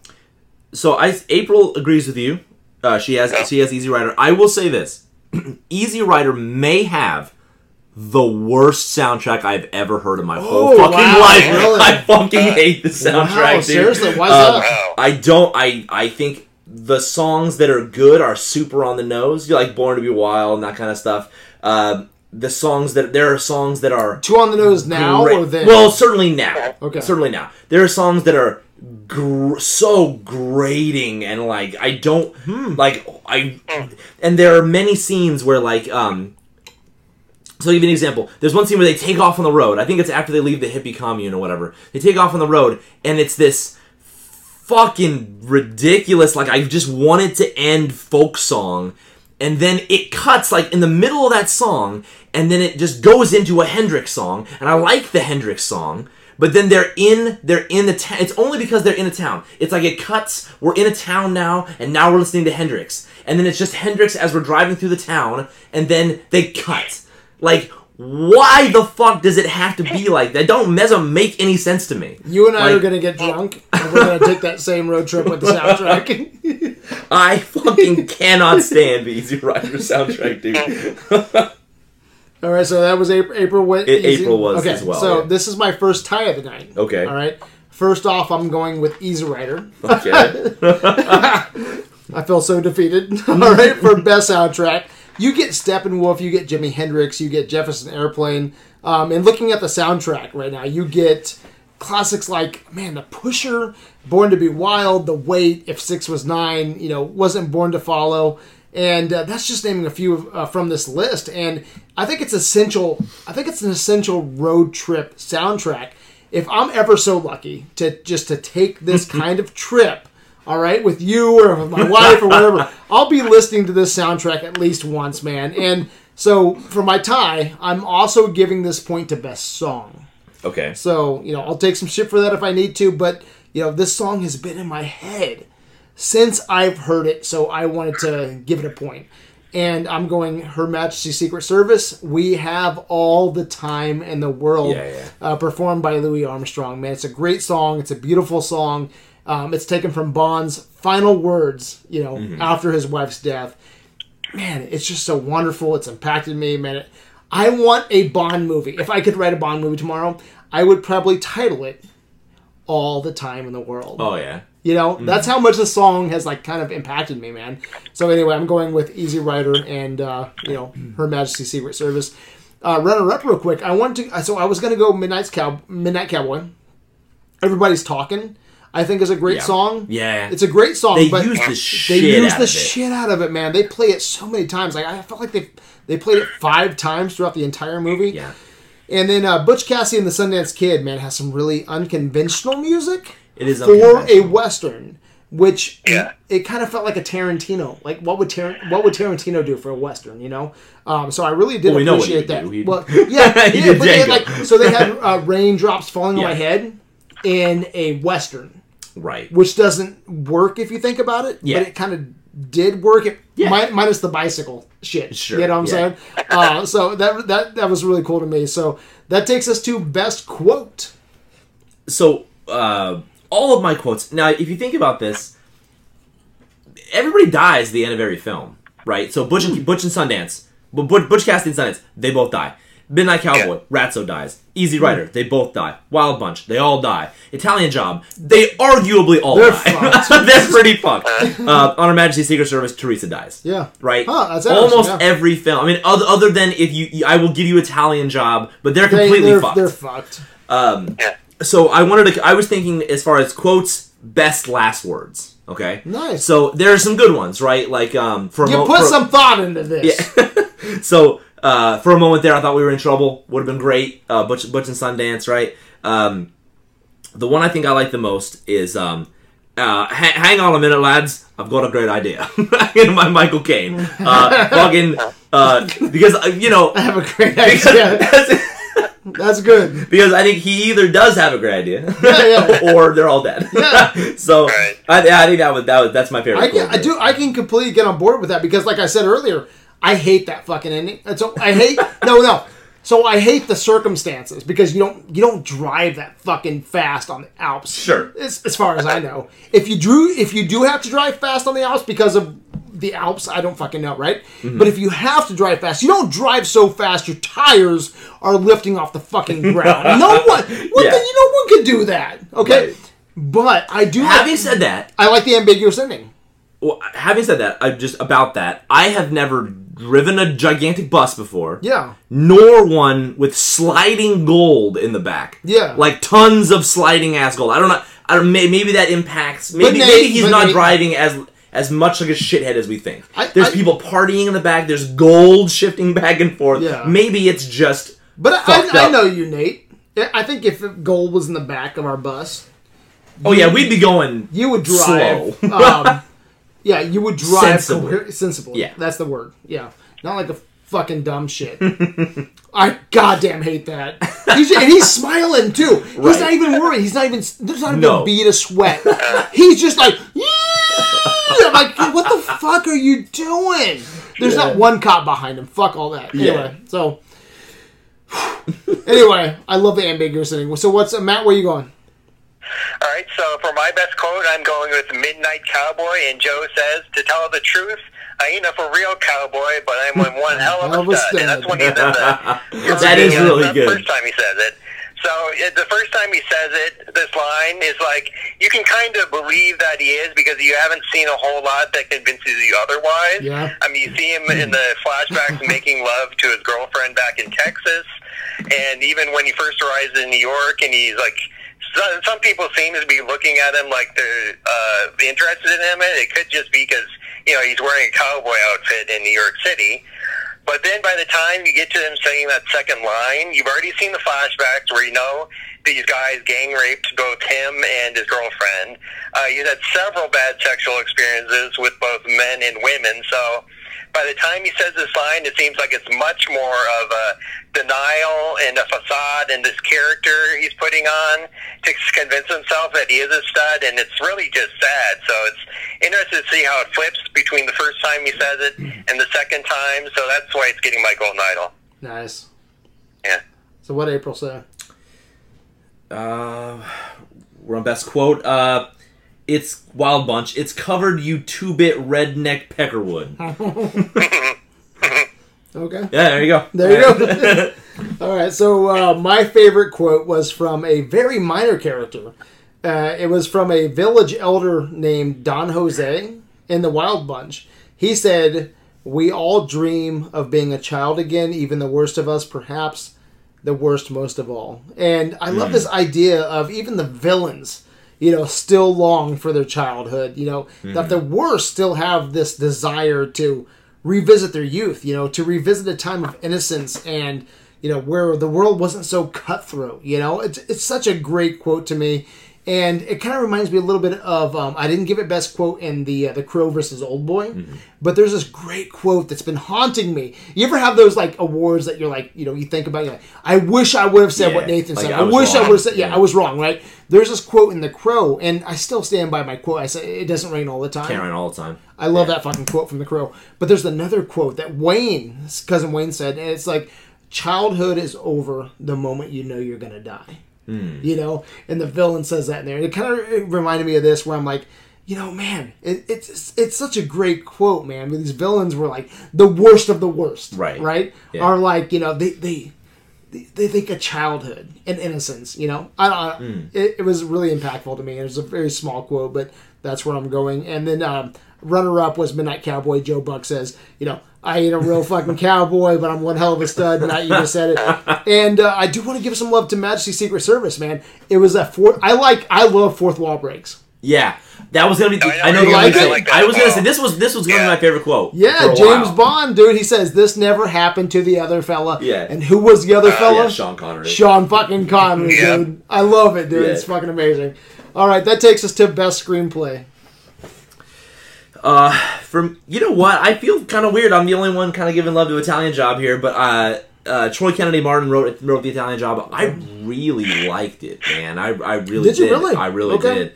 I think the dialogue is crisp. I think the characters are great. I think the plot is fun. It moves quickly. In terms of like screenplay, in terms of script, I think it's very strong. Okay. I mean, I really like. I think you can read the script and identify the characters without looking at who the names are. You know what I mean? Okay. I don't know that you can do that with like Wild Bunch or something. I think the lines are fairly interchangeable. So, you know? how does Michael Caine's character get into the fucking jailhouse shithouse to crack the plan with the fucking mafia boss? How does he what? How does he? He gets he gets out of prison, right? Yeah. And then he gets back. He has to get back into prison. Yeah, how does right. How does he get it back into prison to talk? Well, I mean, Bridger like owns the prison, right? I mean, he's stuck in prison, but he like owns it. Yeah. But how does Michael Caine's character like get into the fucking shitter? How does he break into the shitter to talk to the mob boss? He's always got a plan, man. I guess, dude. It's like I know. I'm like, how the fuck did you get in there, man? Yeah. Anyway, I had to bring that up. Okay. So anyway, that's what I went. Go ahead. Okay. Matt, go ahead. So for my best screenplay, I'm going with William Goldman for Butch Cassidy and the Sundance Kid. I mean, especially just for the dialogue, how Goldman really understands how good dialogue works. It's not just about the one-liners, which there are a lot of those too, but just how the dialogue plays off each other. I mean, it's all character-driven, so that's why another reason why it works really well. So just how it's so snappy and has a nice rhythm to it. I think a lot of it's just great. There's also a very well-structured plot where it starts off with Butch and Sundance being pretty much at the top of their games. Like the opening scene at the poker game, I think it's supposed to be pretty representative of how good they usually are at getting money from people. And then as the movie goes on, they seem to be getting worse and worse at their job, especially when they get to Bolivia and they have trouble learning the language and therefore pulling off the bank heists. So that's great as well. They're strong characters, mainly Butch and Sundance, but I thought that Woodcock was a fun character. Etta Place is a nice introduction of a female character and adding a little kink in the dynamic between the two. So overall, it's a strong screenplay. Goldman knows his stuff, and he gets my Golden Idol. Nice. What did the drunk chick say? April, and I'll disagree with her pick here. She wrote Easy Rider. Okay. And I will say I disagree because there like literally is no screenplay. They just rode around and got fucking fucked up and recorded it. Yeah. I'm fairly certain it's well documented. They like ad-libbed most of the film. Yeah. I think it's an important film for '69, but I wouldn't say it's a For screenplay, right? We're talking yeah. All right, guys. I'm going Midnight Cowboy, and I think it's the most original story out of the 6 movies we had to watch in this marathon. You know, I joked about it earlier, but I think this movie is the story that has the most potential to grow on me. Mm-hmm. You know, it's been in my fucking head ever since I watched. Like, I remember, sitting on the couch with my wife. It's one of the movies we watched. And I was laughing at the whole time, like, this dude's good fucking dishwasher Texas guy is gonna get pussy, right? He's gonna get paid for it, right? He's in for a rude awakening, right? But with that to the side, man, I think it's layered. You know, would you consider this an LGBTQ movie? Yeah, and I will say this: it's one of these films like. If this film came out today, this is the earliest I can think of. It would get Best Picture if it came out today. Yes, this is what I'm getting at. This is the earliest I can think of where a film comes out and it's like that's clearly Oscar bait. Yeah, you know what I mean. Right? It's clearly it's gonna come out and you're like, okay, so there's a movie coming out next year. It's about a sort of a sexually traumatized cowboy. Yeah. Who gets blamed for he was in love with a special needs girl. Yeah. It gets blamed for her rape. Moves to New York to be like a male prostitute. Yeah. Ends up in kind of a quasi homosexual relationship with a guy who's dying of like tuberculosis. And I mean, like, okay, yeah, I mean that's gonna win an Oscar for best screenplay. You know what I mean? Like, I think the important thing here is this came out in 1969. Right, exactly. You know. Yeah. I think and the director was right. He's a gay man. Uh-huh. You know.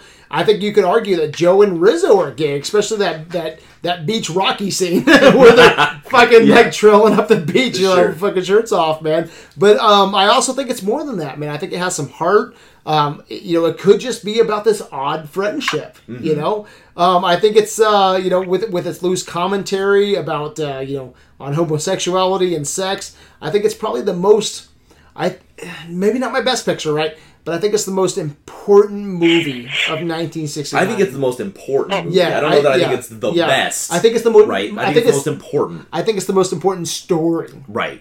Of 1969. Okay. Man, I think the story has some balls for its time. This ain't your grandpa's cowboy movie. All right? So I'm going Midnight Cowboy. So that takes us to Best Special Achievement. Okay. I gave this cinematography, and this is a tie. Okay, ooh, nice. For the longest time, it was just Michael Reed for On Her Majesty's Secret Service, and then I tied it with Douglas Slocum for The Italian Job.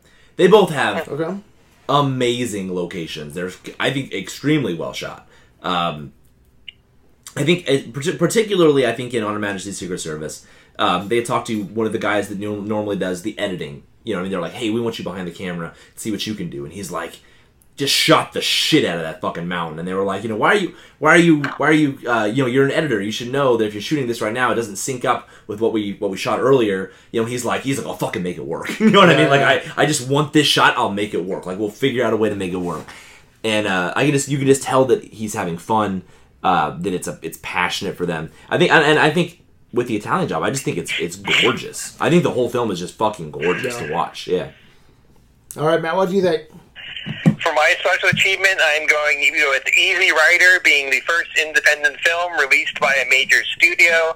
Like I mentioned before, 20th Century Fox had been making these big budget musicals like Dr. Dolittle and Sound of Music, and there's that was going on. So this was a very different shift. And I think because of the lower budget and it being independent, Dennis Hopper and Peter Fonda were able to experiment a lot more, like you said, improvising lines and scenes, using non-professional actors, using the modern rock soundtrack, and like I saw in this documentary I watched, probably was part of it, Shaking the Cage. It's one of the few films, if not the one only film at that time that was addressing the counterculture, and I think it's probably one of the best ones to do so. So that's why it gets my special achievement. Nice. So what did the bucket puker say? April has basically the same thing Matt said. It's Easy Rider, and it's she's written quite a lot here. But it looks basically to be saying the same thing, like the importance of the film that it came out at the time that it did. All right, so I'm going with the two movies that I think changed cinema in 1969. So this is my second tie. I'm going with Midnight Cowboy, and I'm going with Easy Rider. I mean, can you imagine, going to John Wayne and Jimmy Stewart movies, and then you get a movie like Midnight Cowboy, like where a dude is blowing another fucking dude, right? Like I said, this was a new kind of cowboy movie, right? This was a new kind of cowboy movie where, this movie had some fucking balls. And then Easy Rider, right? We traded in our horses, all right? Do you know what movie came out? Do you know what won Best Actor in 1969? Best Actor, I think I have it written down. John Wayne. Was it John Wayne? Okay. Yeah, for True Grit, right? Okay. So the general public, right, is going to see John Wayne movies, right? They're loving True fucking Grit, and then you get fucking movies where people are blowing each other, and the two guys are blowing each other, and you get Easy Rider, right, where we trade in our True Grit horses, right, and we trade them in for motorcycles, and we go across the country smoking weed and dropping LSD. We're fucking hippies, man. These two movies I think were game changers, so I'm giving the award to both. And, I would put The Wild Bunch in here because I do think they changed the Western, right? But I don't have any ties, so I'm going to go with, Midnight Cowboy and Easy Rider. So that takes us to Best Supporting, Nate.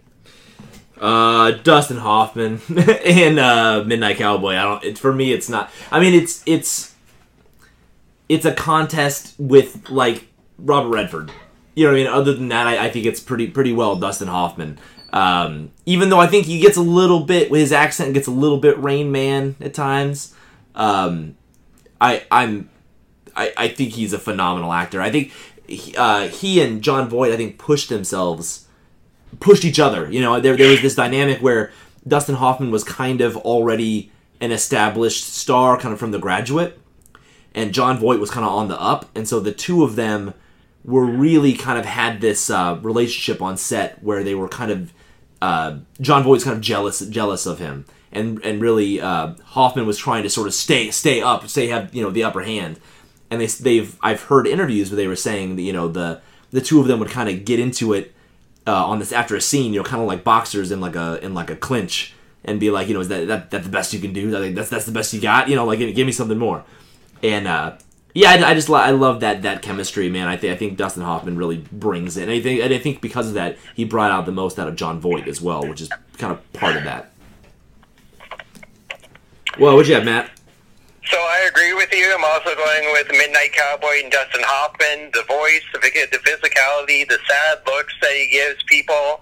They all do a great job of establishing that he's low in morality, social status, and morale. It's just a case where he really inhabits the character. And so you don't, after a while, I mean, yeah, he looks like Dustin Hoffman, but he's not Dustin Hoffman. He really does a good job of making that character his own. So, yeah, I agree with you 100% that he gets the idol for supporting actor. Amen. April agrees as well. That's what she has. Dustin Hoffman. Okay. Yeah. So, Jon Voight and Dustin Hoffman were both nominated for Best Actor. Mm-hmm. All right, for Midnight Cowboy. But I'm going Best Supporting, all right, for Dustin Hoffman. You know, this is 10 years before Rain Man, all right? Right. And he won Best Actor for that, but he's just as good, if not better, in this. And goddamn it, he's a fucking scene stealer in this. Yeah. You know, he comes off so shifty, so scuzzy. He plays the character of Ratso Rizzo perfectly. He becomes a rat, right? Yeah. I think a sympathetic rat. And you know, it's beautifully layered, like we talked about earlier. You know, I think there's you can say he's gay in this. You know, I think this could be an LGBT. You know, is it TQ? I can't even keep up with the fucking letters now, right? But I think it's beautifully layered. I think it's one of the best hustler characters that I've seen on screen. You know, so I'm going Midnight Cowboy, and runner up, man, Diana Rigg. Yeah, Diana Rigg was perfect as Tracy Bond. I'm going to give her much love later, all right? But, yeah, that's another runner-up. So that takes us to Best Lead. Best Lead. Michael Caine, I thought. So, they're great leads, man. Interesting. Paul Newman's a great lead. Jon Voight's a great lead. And you know what? I'm sorry. I tied this category. Oh, did you? I was going to say, I tied this category. It's Michael Caine and George Lazenby. Because so Michael Caine, because I think he's probably, I like his performance the most out of anybody. You got me excited. He's charming. He's sophisticated. He's intelligent. He's also, when he needs to be, he's very stern. Yeah. You know what I mean? But I think he's the boring answer. I think the fun answer is George Lazenby. I think George Lazenby's only crime is that he's not Sean Connery. And that's it. That he gets so much shit. The press was on him from the very beginning, like, oh, he's not even English. He's Australian. Yeah. He's not an actor. Did you even think about that though when you were watching it? I didn't even. No. When I read about it later, I was like, oh shit, I guess he was Australian. Yeah. I didn't even think about it because he does his best, and you know he's not an actor. He's a model. Yeah. You know. Did your wife pick up on that at all? Did she watch? She didn't watch it. Okay. I'd be curious if she picked up on it. No, and it's just, they were on him, you know, I think he was saying, you know, an interview with George where he was saying, you know, behind the scenes, you know, we were all having a lot of fun. People said of George, like, he's great on the set. You know what I mean? He's a real physical actor. He gets on with the stunt crew. Yeah. You know, everybody, he's got great chemistry with people on the set. He's keeping up with people who are seasoned actors, and he's learning from them. And you know, but the press is there, and they want it to be a big drama that Sean Connery's not there. So you know, what's her name? Diana Rigg. Yeah. Yeah. She had called out. You know, we're gonna have a makeout scene or whatever. We're gonna have a love scene, and she's like, "Oh, I'm eating garlic in my spaghetti." Yeah. You know, like just kind of fucking with him, and she's like, "You know, maybe you should eat some garlic too because we're gonna kiss." But then the press takes that and puts it in the paper. And like, she's hot. Yeah. The press puts that in the paper as like, "Oh, you know, actress eats garlic, you know, just to spite him, you know. Like, yeah, fuck you, you know. And I think that's ridiculous. And he only got what, you know, the film didn't do amazing in the box office. And they, you know, and supposedly it's the best frankly, adaptation of a Bond novel. Right. You know, it didn't do amazingly well, but this is the year that Wild Bunch came out. Or not Wild, well, it is. This is the year that Easy Rider came out. This is the year that Midnight Cowboy came out. Yeah. And, you know, even they were saying, like, you know, this might be the last James Bond film. This is what people want to see now, then there's no room for this. Yeah. So it doesn't surprise me that people didn't go see it. Yeah. You know what I mean? But they're like, you know, well, we had to make changes, so we cut the actor. Yeah. You know, where really George Lazenby didn't do anything wrong. George Lazenby did a good fucking job, in my opinion. I think so too. I think they said they did a test shoot just to see how he was in action scenes, and he didn't know because he's not an actor. He doesn't know how to pull his punches, and he fucking broke this dude's nose. Like he just like fucking lit this dude up, punched this dude, and then like the director came over, like stepped over the guy's body and was like, "We're going with you." Yeah. You know what I mean? Do you remember that scene on it was the assault on Pussy Palace? Yeah. And he fucking slides. He slides. I'm like, dude. They're pulling him on a I'm like, that fucking looks legit. It's slick as fuck. It. Yeah. It pisses me off. Like people throw shit at like George Lazenby for what? For what? Because he wasn't Sean Connery. Because he's not Sean Connery. That's Sean the Connery. only thing. That's it. Yeah. All right, Matt. What do you think?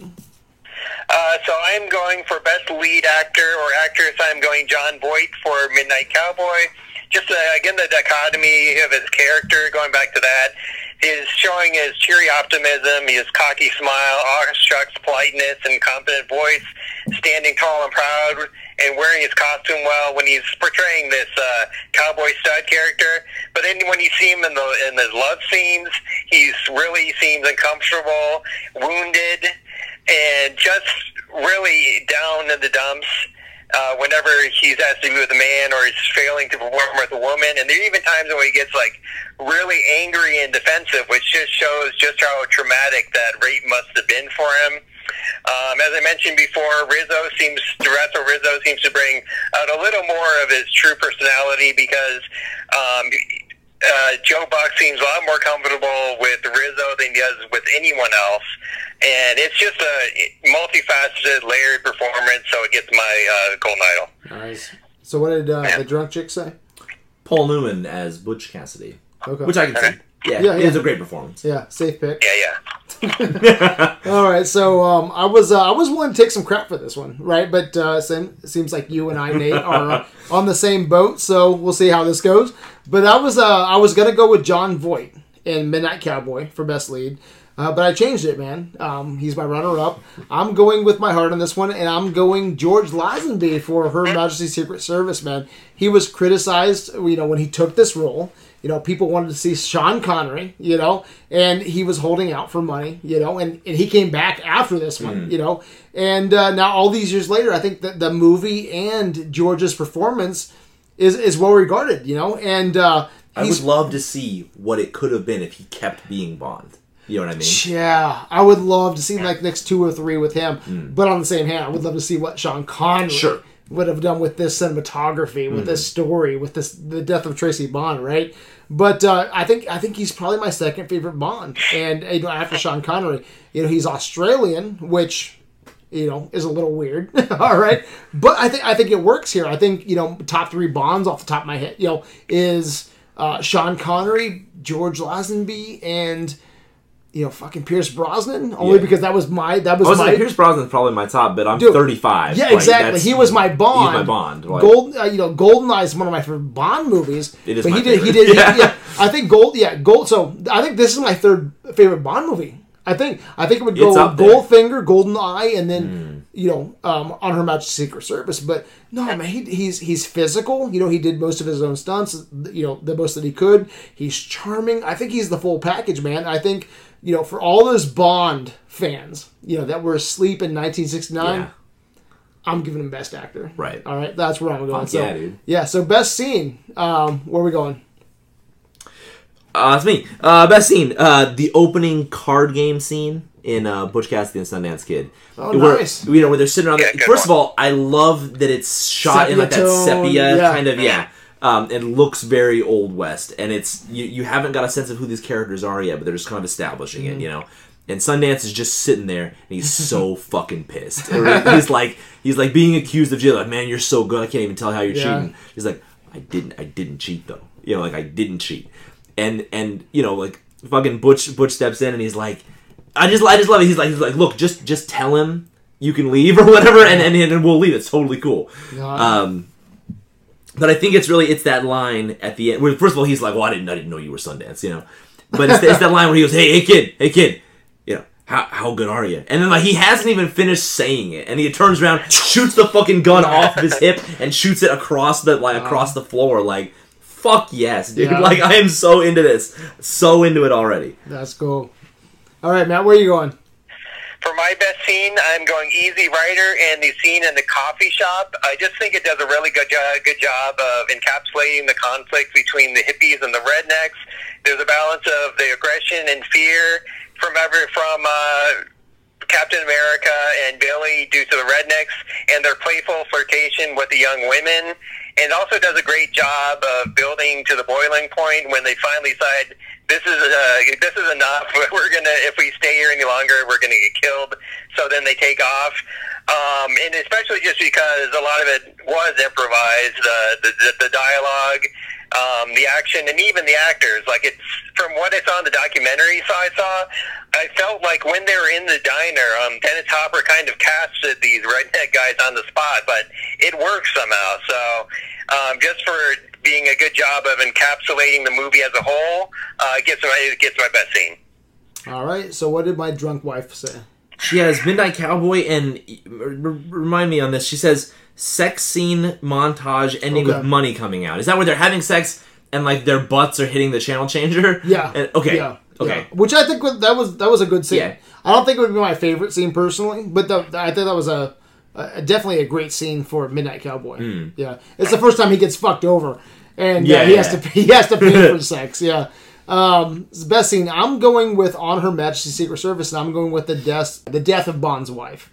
And man, she gets shot in the car on her wedding day. You see a tiny bullet hole in the glass and blood on her head, and then an officer comes up, you know, and Bond is James Bond's holding her, and he says, "It's all right. She's having a rest. There's no hurry. We have all the time in the world." Yeah.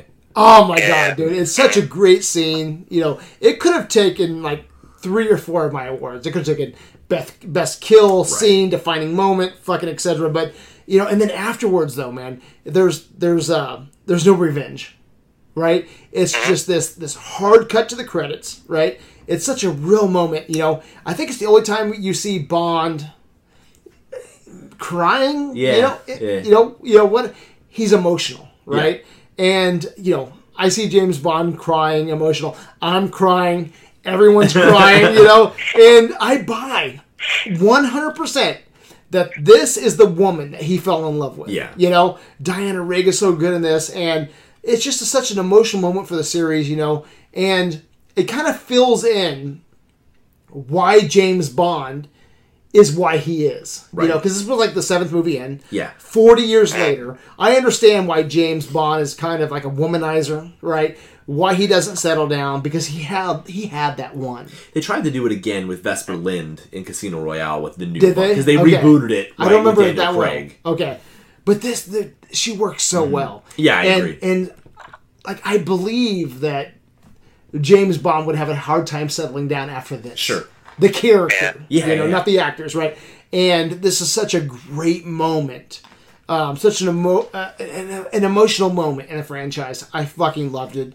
I've watched this scene probably, 10 times. You know, not the part where Blofeld is in a neck brace. Okay, yeah. After that, I really, you know, legitimately love this scene. So that's where I'm going.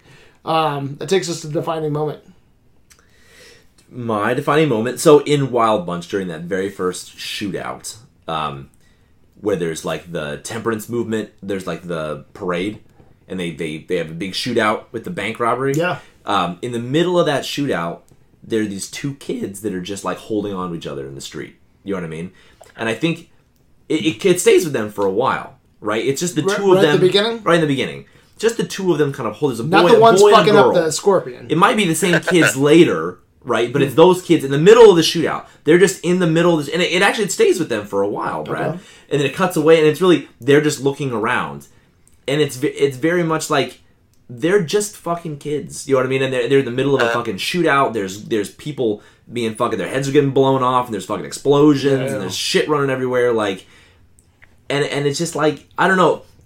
I like westerns. You don't often see that in a western where you see like there's a kid watching this though. You know what I mean? Like these are family members, their community. Like, you know, these big cool shootouts that you see. Like these are people. Yeah. You know. I don't remember that scene per se, but I like how you explain it. So that's what sticks with me about about the marathon. All right, Matt, where are you going? So my defining moment is going to Easy Rider for the opening credit sequence to Born to Be Wild. It's what I think about when I think about both Easy Rider and the marathon. The music's on point. The cinematography is on point. The landscape looks great. It's just an iconic scene. Sticks with me, so it's getting my defining moment. All right. What did April say? It says, and I gotta kind of read her notes here. Wild Bunch says, after falling off of the horse and being chastised by men, getting back on the horse and walking off in the distance toward Mexico. Do you remember that? Not especially. Okay, so it's it's the leader of the Wild Bunch. Okay. And they're all kind of making fun of him. And he falls off, and okay. He shows that he can still. He tries to get on the horse, and the thing falls off. Yeah, but he still gets on. I got it's like, I'm the leader. Yep. Yeah, I got this. That's really cool. I do like that. I don't know if it would make it even a runner-up for me. I dig it though. I'm going with Easy Rider. I'm kind of like echoing Matt here, but I'm going with the opening watch scene. So it's the opening of the movie, but at the beginning of the movie, Wyatt, Captain America, he takes off his watch. All right. And he throws it to the ground. All right. And this is one of my favorite words that I've ever done. All right. He's free of time. He's free of obligation. You know, there's no deadlines. It's just him and the open road. You know, it doesn't matter, you know, when you get where you're going. All right. You know, you don't work tomorrow. You don't got shit to do. All right. It's my number one like bucket list thing where travel at your own pace. Mm-hmm. You know, it's just a cool thought. Like with my wife and I just want to drive. I don't care if it's a bike. I don't care if it's a Jeep. I just want to get on the open road, and I don't want someone telling me I have to be back tomorrow. Right. You know, it's just me in the open road, and it's like 2 weeks, 3 weeks. When are we going to get to California? It doesn't fucking matter. Right. We're going to stop at every dive bar on the way there. You know, time does not exist. You know, it's just the freedom of the road and the idea of that. It's beautiful to me. It's romantic. The idea of it is beautiful, and I will say I like it in other movies. One of my favorite things about Yojimbo is it opens up with like he's just walking around and he throws his sword up in the air, and wherever it lands and points, like that's the way he's going to walk. Yeah. I love that. That's a very romantic sort of notion of sort of wandering around and adventuring and just kind of experiencing life. I fucking hate this movie. This is the first. So this is the first award I've given to Easy Rider, right? But that opening of Easy Rider is so. I like the idea of Easy Rider. Yeah, I do not like this movie. Well, I don't like the idea of getting on my bike and then getting fucked up. No, I like the idea. I like what it represents. You know, what you doing, you fucking long haired fag? That's fucked up, right? Which was interesting though, because like. You know, Easy. It's you know, you and I are both fans of Once Upon a Time in Hollywood, right? Yeah. I think you liked it a little bit more than I did, but in that movie, you know, hippies are looked down at, right? Which I think was a '69 kind of thing, and I think that's the same thing here in Easy Rider, right? Where these guys are getting blown off their bikes because they represent something a little bit different, right? Yeah. That Vietnam era, right? I get that. It just seems so like loose. It loose, seems so like forced and like they don't even. First of all, one of the dudes looks like fucking Evel Knievel with his fucking. He doesn't look like a hippie. Yeah. The other dude looks like a hippie, but he doesn't look like a fucking like enough to fucking shoot the guy and like run him out of fucking town. Like I have such a weird relationship with Easy Rider. Like if you told me tomorrow. You know, hey, dude, let's hang out, man. I'm in town. Let's watch Easy Rider and drink some beers.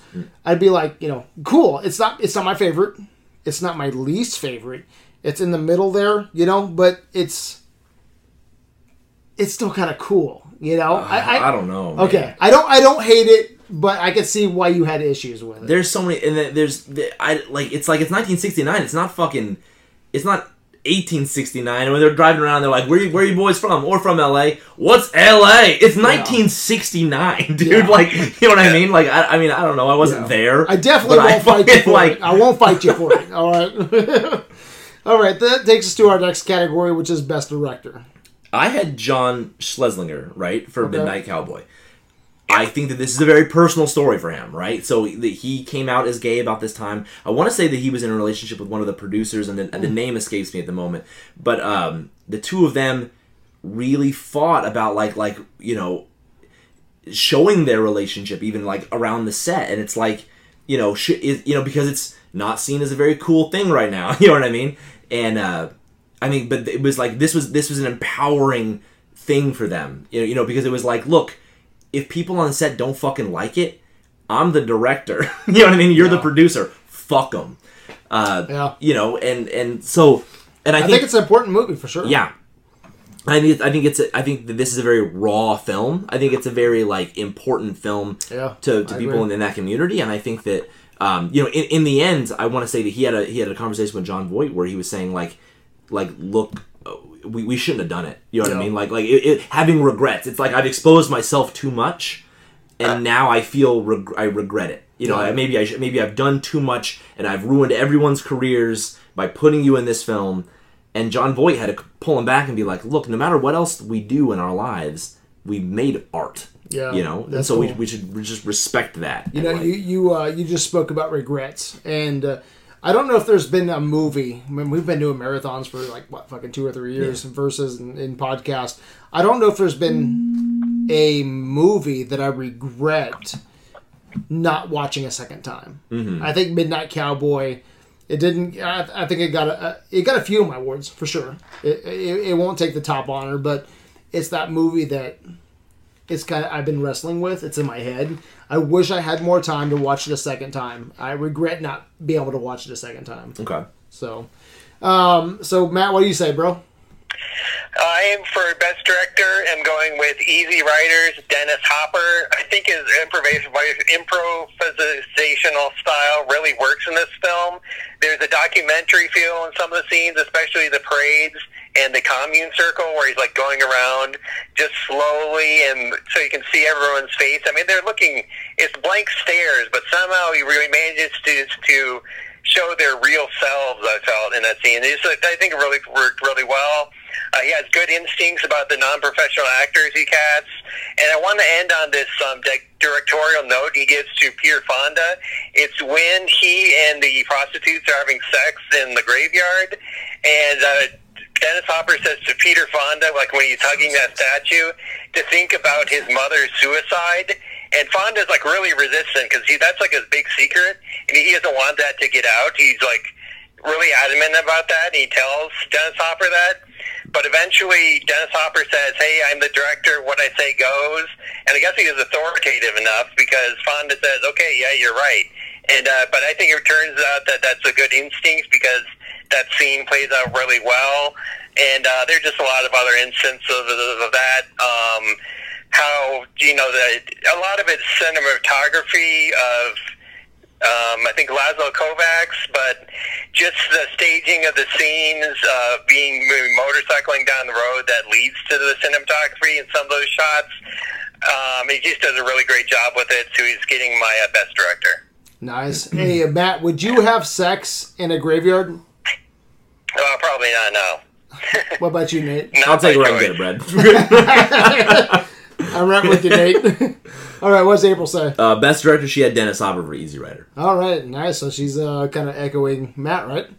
She's with Matt on most of these, it seems like. Okay, so I'm going Best Director. I'm going with Sam Peckinpah, all right, for Wild Bunch, man. I gave Changing, all right, Cinema to Easy Rider and Midnight Cowboy, but, man, this guy took Westerns to the next fucking level, man. It's violent as hell, man. And he might be the father of ultra violence. All right. Remember, man, this was before Scorsese and Tarantino, man. Right. Look, I mean, I've seen bloodier, you know, like movies, but this was 1969. 170 kills. I think is what I've seen for like the last. Yeah. I think that's the number I've seen for the last act, right? Alone, right? Right. Let's just say it's the whole movie, though. Fuck it, man. 170 kills, but I'm not giving this, best director for just being ultra violent, man. He had some style, man. He's like the American white bread, all right, John Woo, all right? He uses slow motion, fast cuts, crash zooms, different lenses. I think he definitely reinvented the Western genre, And so, I mean, can you imagine this same year? Okay, let me frame this, all right? This same year, you're going and you're watching True Grit with John Wayne, all right? Yeah. Okay? Like I've said, I've seen bloodier movies, right? But True Grit versus Wild Bunch in intensity and fucking gore and violence. I mean, I think he changed the Western genre with this movie. Maybe violence in cinema in general. So I had to go Sam Peckinpah. Okay. That takes us to Worst Picture. No, it takes us to wild card, right? I think. Right? Is it wild card? Yeah, it should be wild I'm card. sorry. Next. Okay. So for me, this was the big revelation award, okay? And so sometimes you watch films, and I mentioned this earlier, but you watch films and you like, let's say I've never seen this film before, and this film is referenced in other things that you like, and then you watch it and you're like, oh, that's where that's from. You know what I mean? Like, so I love Mallrats, right? I love Mallrats. LaFours is the same. Like, LaFours and Mallrats, the cop that's like, I heard he even got 2 kills. That's the same, what's the spiritual ancestor or whatever of LaFours. Silent Rage. Oh, I'm sorry. Yeah, of LaFours, the super cop that chases Butch and Sundance. Like, it's just crazy. Like, all my whole life, I've loved Mallrats, and I never knew that LaFours, I always thought he's a cool fucking super cop in the mall. But that he's that's a Butch and Sundance reference. Yeah. You know what I mean? I just never knew that. Do you ever wish that was the guy who hunted them down at the end, though? Yeah. That's so, like, with Butch and Sundance, I was like, yeah, because it was, it's been a week since I've watched it. Wasn't the Mexican village that hunted them down? Or they It's the Bolivian army. But it wasn't the guy in the white hat. I mean, he's there. I mean, he's not in the final scene that I've seen, but he is there in Bolivia. I kind of wish that he was there, like, right there. Yeah. Like, he took the final shot or something. You know what I'm saying? Yeah. Because it's kind of this weird, like, cowboy, like, it's this Western, like, It Follows, right? Yeah. Like, no matter how far you go, like, that motherfucker is right on you. And like, you can't shake him. You can't fucking shake him. They split the horses in different directions. And that's why, like, Wild Bunch versus Butch Cassidy would have been a great, versus, because, he can't shake his partner. Yeah. His partner knows where he's going every fucking, like, every part of the way, right? Yeah. All right, Matt, where are you going? So for my wild card, I noticed that women aren't treated very well in most of these films. They're either prostitutes, sex objects, and their storylines depend heavily on men. But I think the character that most stood out to me as having her own agency was Tracy in On Her Majesty's Secret Service, especially as portrayed by Diana Rigg. She can handle herself behind the wheel of a car during the car chase sequence in the car race. She can handle herself skiing on the slopes next to James Bond. And even in the fight, like when she slams that attacker against a bed of nails. No surprise that James Bond wants to marry her. And it makes it even that more tragic when she dies at the end of the film. She's probably definitely one of the better Bond girls. And it was a big surprise for me. And I definitely wanted to highlight at least some positive female character in all these films. So that's where I'm going with my wild card. Nice. So what's this award called? Best Depiction of a Woman Award. Nice. What did April have to say? I'm not sure exactly which one is her number one, but they're all from Butch and Sundance. So all of her wild cards seem to be from Butch and Sundance, but she's got, I don't know which one's her top one, but Best Costume, Butch Cassidy. Best Mustache, Robert Redford. Best Sexy Eyes appears to be a tie between Paul Newman and Robert Redford. Okay. Well, I don't think it counts as a tie. But for what it's worth, the point goes to Butch and Sundance. Man, I feel so so sorry for April on this because right now she's miserable. You know, she's puking in a bucket. Okay. Yeah. She did not like any of these movies. Okay, Really? like not really, right? She was like, I was really happy to come. Like, she was really excited to talk with you and all of us and like about movies and it just didn't work out that way tonight. All right, but she had this, in her opinion, suffer through 6 fucking movies, 2 weeks. She's been like, I gotta watch this shit tonight, right? She watched this shit. That was all shit, and now she's puking in a fucking bucket. So So whatever. But my wild card, Matt, I'm gonna kind of piggyback off you. I'm gonna change it a little bit, but my wild card is Best Bond Girl Award, right? Okay. And I wanted to give Diana Riggs Best Supporting Actress, right? But Dustin Hoffman earned it. I had to give him, Best Supporting. But she's such a great actress. Some would know her. I don't even know if you know this, Nate. Some would know her as, she's current. Did you know that? Huh. She's old lady Tyrell in Game of Thrones. Shut the fuck up. Yeah. Is she really? Yeah, old lady Tyrell in Game of Thrones. Huh. She's great in that, man. She's great in that show. But as a Bond girl, I think she's... Wow. Yeah, right? The one that killed Joffrey. Yeah. Right? But as a Bond girl, I think she's sexy. Jesus, she's sexy. Okay, so there's a couple cleavage shots. Yeah. She's sexy, and she's badass, and I see why. Out of, 40, 50 years of Bond, I see why this is the one, right, that James Bond married, And Diana Rigg as an actress, as a character, is my favorite Bond girl. I am so comfortable in saying that, man. She's so damn likable and memorable. Dude, I fell in love with her, man. I would suggest, watch this again. She is a highlight of this movie. And I am so attracted to her, as a viewer. I'm like, she's fucking amazing. Old Lady Tyrell, you didn't know that?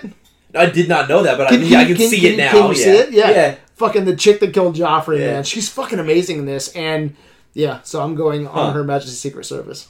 Right? That's cool, man. Yeah. That takes us to our last well, no, do we have another one? We have Worst Picture. Worst Picture, yeah. Okay. We switched it around. Okay, Worst Picture.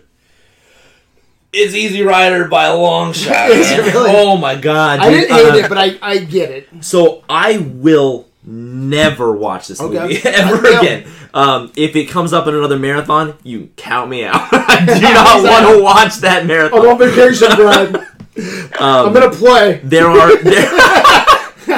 are very few films. I mean, I watch a lot of shit, and I like a lot of pretentious shit. You know that. Yeah. I like a lot of pretentious shit.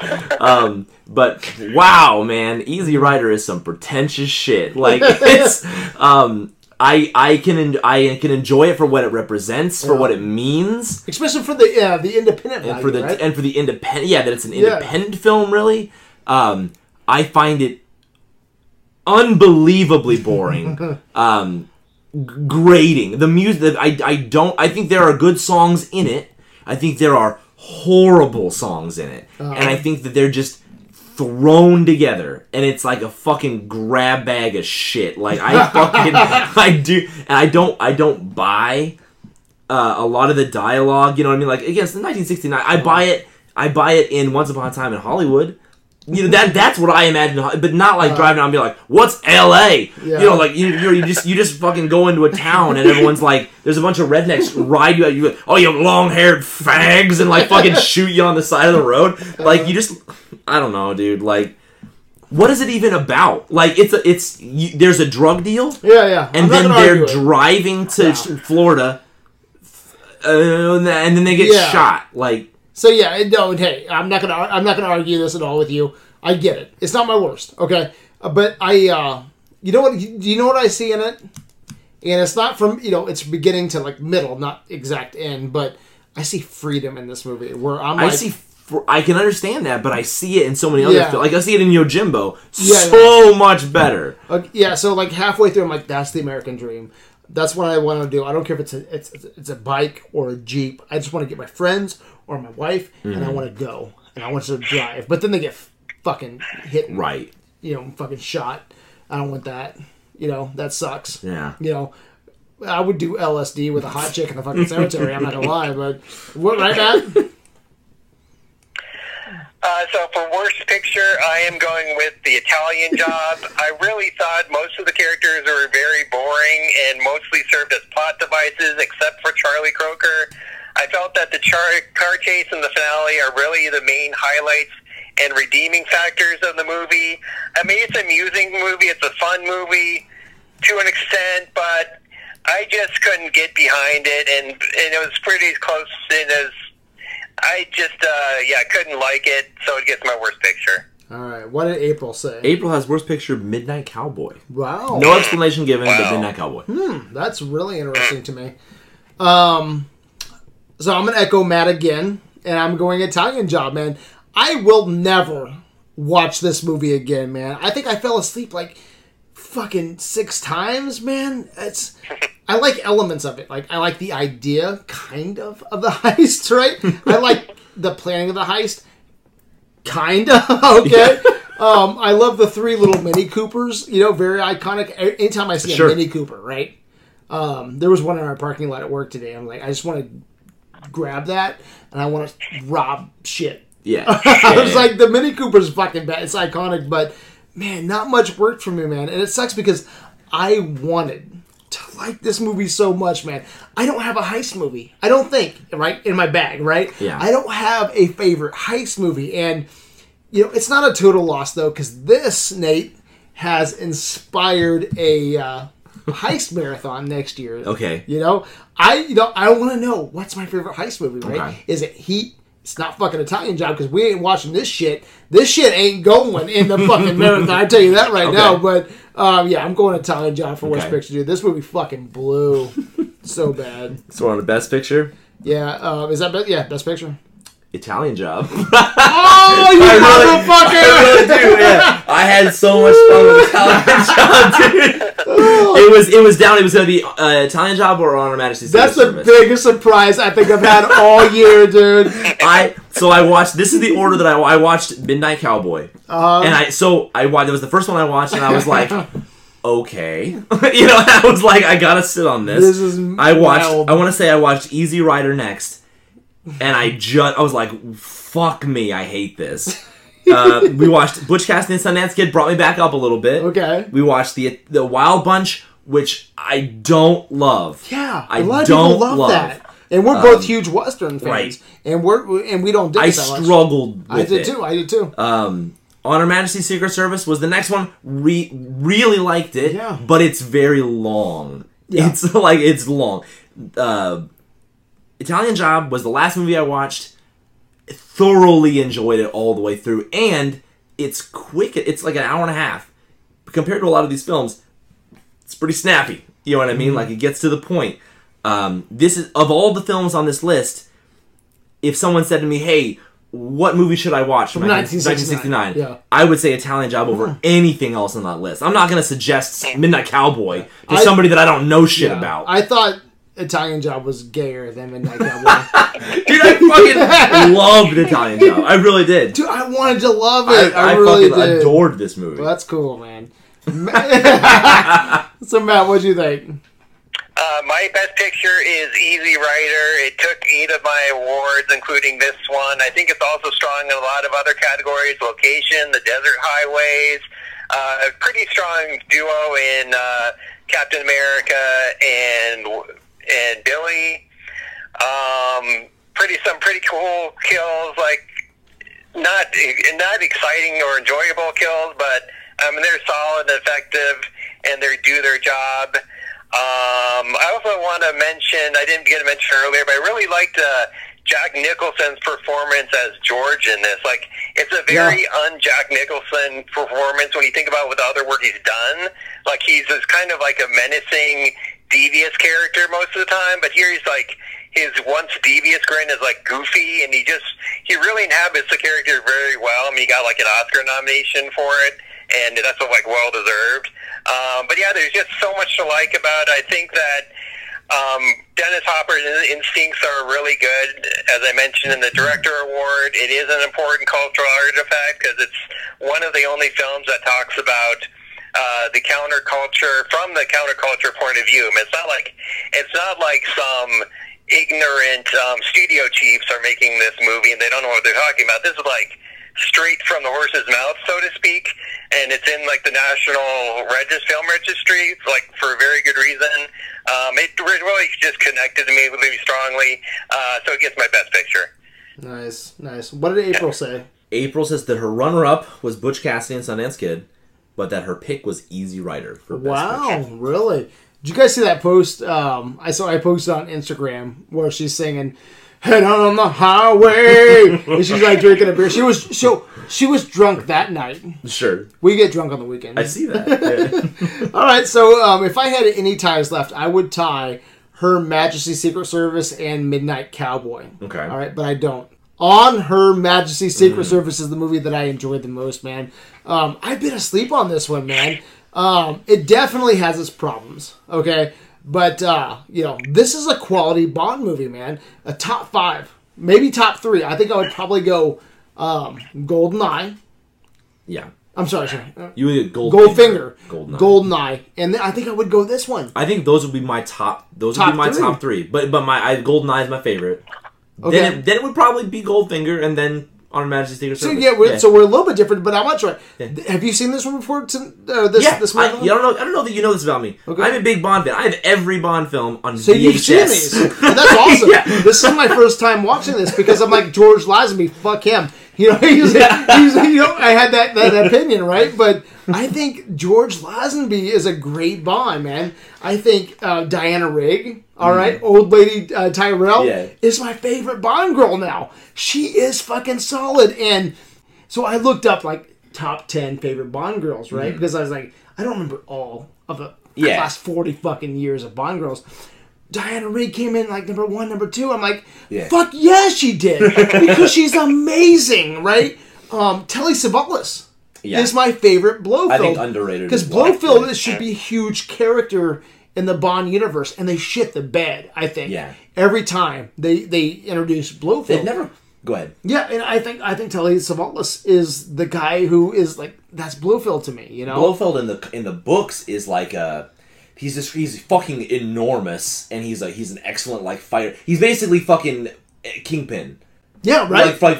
Spider-Verse Kingpin, just a big fucking fridge of a guy. You know what I mean? Everyone they cast, like Donald Pleasance, like I love Donald Pleasance in Halloween, where it's like, I shot him 6 times. I shot him 6 times. It's like he's the one that's hunting Michael Myers. Like for whatever reason, I believe that. I believe Donald Pleasance is the guy that's hunting like fucking Michael Myers, right? But I don't believe he's Blofeld. I believe he's like, he's a dipshit. When I see him as Blofeld, man. So besides that, the overall score I think is great. It has one of my favorite Bond songs of all time. Like I love Goldfinger. GoldenEye. Yeah, I love that song, right? But We Have All the Time in the World is not just a Bond song to me. Like so my wife and I were drunk. Sure. we danced in the living room to this. It was like, it's like We Have All the Time in the World, right? It's like it's just a beautiful song, man. And the stunts and the Alps are great, man. They put cameras on Olympic skiers. Yeah. And you watch he's skiing backwards, recording everything. Yeah. It's fucking insane. I can't remember what movie it was, but I think it was a Roger Moore movie where they're in the Alps or they're skiing. I don't know where they are, but they're skiing downhill and it just looks like shit. Yeah, they're phoning it in. They're phoning it in, right? And here you see like fucking you can tell people are skiing downhill with a fucking camera on them, man. It's fucking perfect, man. I posted on Facebook some of my favorite shots. Yeah. The cinematography. The helicopter shots. Oh my god, the assault on Pussy Palace. There's like the sunset shots. There's the beach shots, right? Where he's bringing Diana Rigg out of the fucking ocean, Tracy Bond, you know? And there's the overhead shot. Man, there's some really great shots in this. And the final moment between Bond and his wife, it could have taken best kill, best scene, defining moment, best song. I mean, I think there's a lot going on for this movie. Like I said, it has its problems. Sure. Okay, for fucking sure. If you told me like this is April watched it. She's like, this is kind of stupid. There's moments that are fucking stupid, okay? But I really dug this movie, man, and I hope more people give it a chance. Yeah, and this is Christopher Nolan's favorite Bond movie. I understand. Well, they do away with a lot of the gadgets.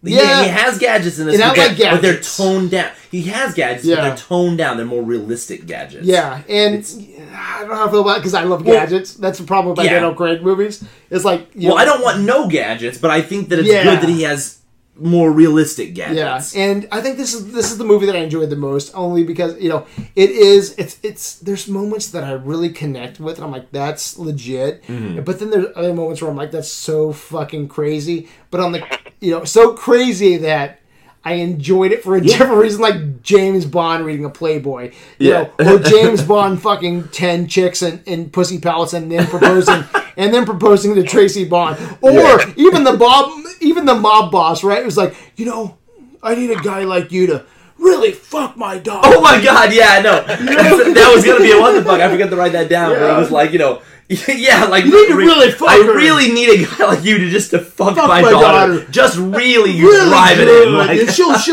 drive it in, and she'll fucking respect you, and that's what my daughter needs. So it was really weird because there's moments that I really, really thought was like quality, and then other moments where I'm like, this is so stupid, I'm having fun. It's a great combination of both. So, all right, guys.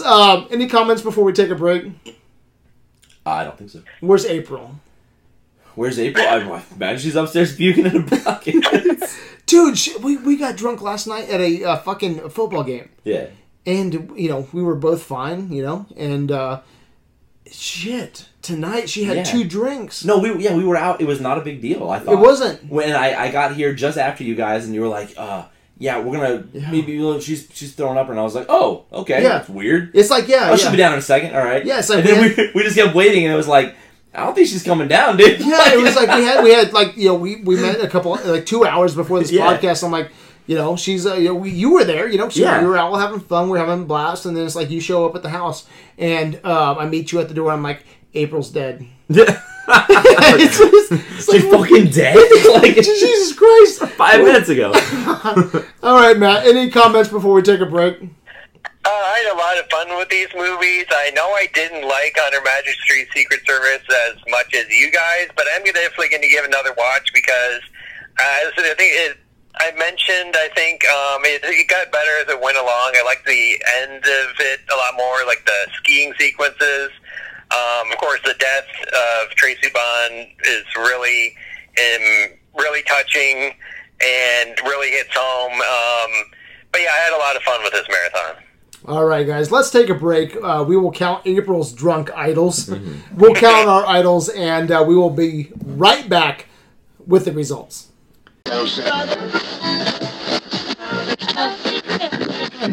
All right, we are back. Before we tell you tonight's winner, let's talk about the Facebook poll. Nathan, who won the Facebook poll? All right, well, we go from the bottom, right? Easy Ride got 3. So, Easy Rider got 3 votes. That's dead last. Midnight Cowboy had 7. The Italian Job had 10. Wild Bunch at 14. On Her Majesty's Secret Service, second place, 14 votes. Second place? Well, I guess it tied second place with Wild Bunch. Okay. And then Butch and Sundance took it away, 38. It's way, way out ahead. So, who won the Golden Idol? You want me to go from the bottom to the top? Yeah, let's go bottom to top. Tonight, our fucking votes. So, looks like last place would have been The Italian Job we didn't count up the votes for that, but I think it's about 4 points. It deserved last place, in my opinion. That movie sucked. It's about 4 points. That was the movie that April circled and sent to me, and it's like, this sucks. It blows my mind. I had such a fun time with it. Second place was a tie. Butch and Sundance and Midnight Cowboy. So I would have thought those were the front runners, right? Okay. Second, where are we at? Then it would be Wild Bunch, 14 points. Second place on Her Majesty's Secret Service, and just ahead of that is Easy Rider with 17 points. Boo! Yeah, that's kind of my sentiment on it as well. All right, guys. It looks like Easy Rider, right, is the Golden Idol winner. All right, by a few points. So It's the only movie that matters at this point. So, does it deserve Pantheon? Does Easy Rider, right? Fucking Peter Fonda. He just died, okay? That was kind of what we, yeah. Well, wasn't that kind of what sparked the marathon, right? I think we were gonna do this, but then it was like, oh, Peter Fonda died. Let's get a Peter Fonda film. There were so many sparks. There was the Peter Fonda. There was the Tarantino 1969 Once Upon a Time in Hollywood. So there was a lot of sparks, but Easy Rider, dude. Yeah, it's a fucking classic. All right, it is. It is. Yeah. So. Do we even have what April would say?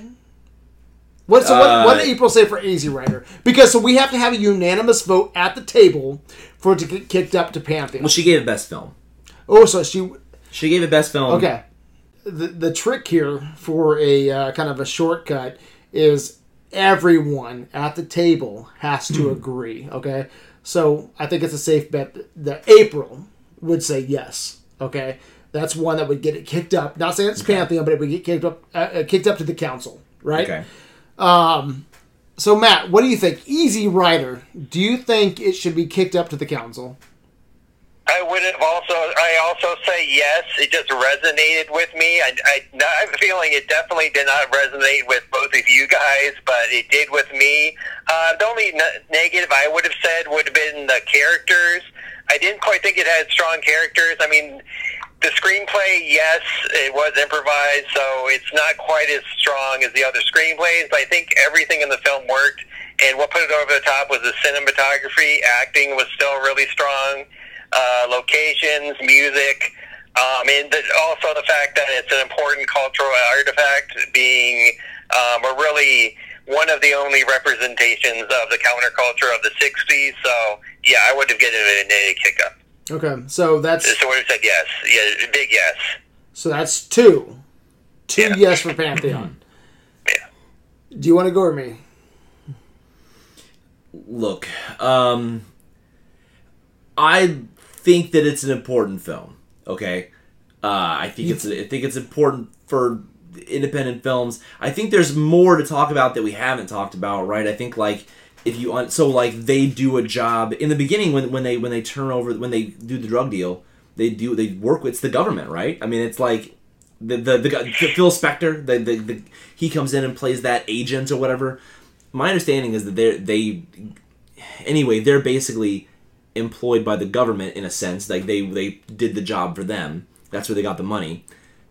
And I think that's ultimately why they had to die, where it was like they're kind of sellouts in this culture. And like Easy Rider, and Easy Rider is like the lover of a prostitute, right? Like a prostitute's boyfriend or whatever.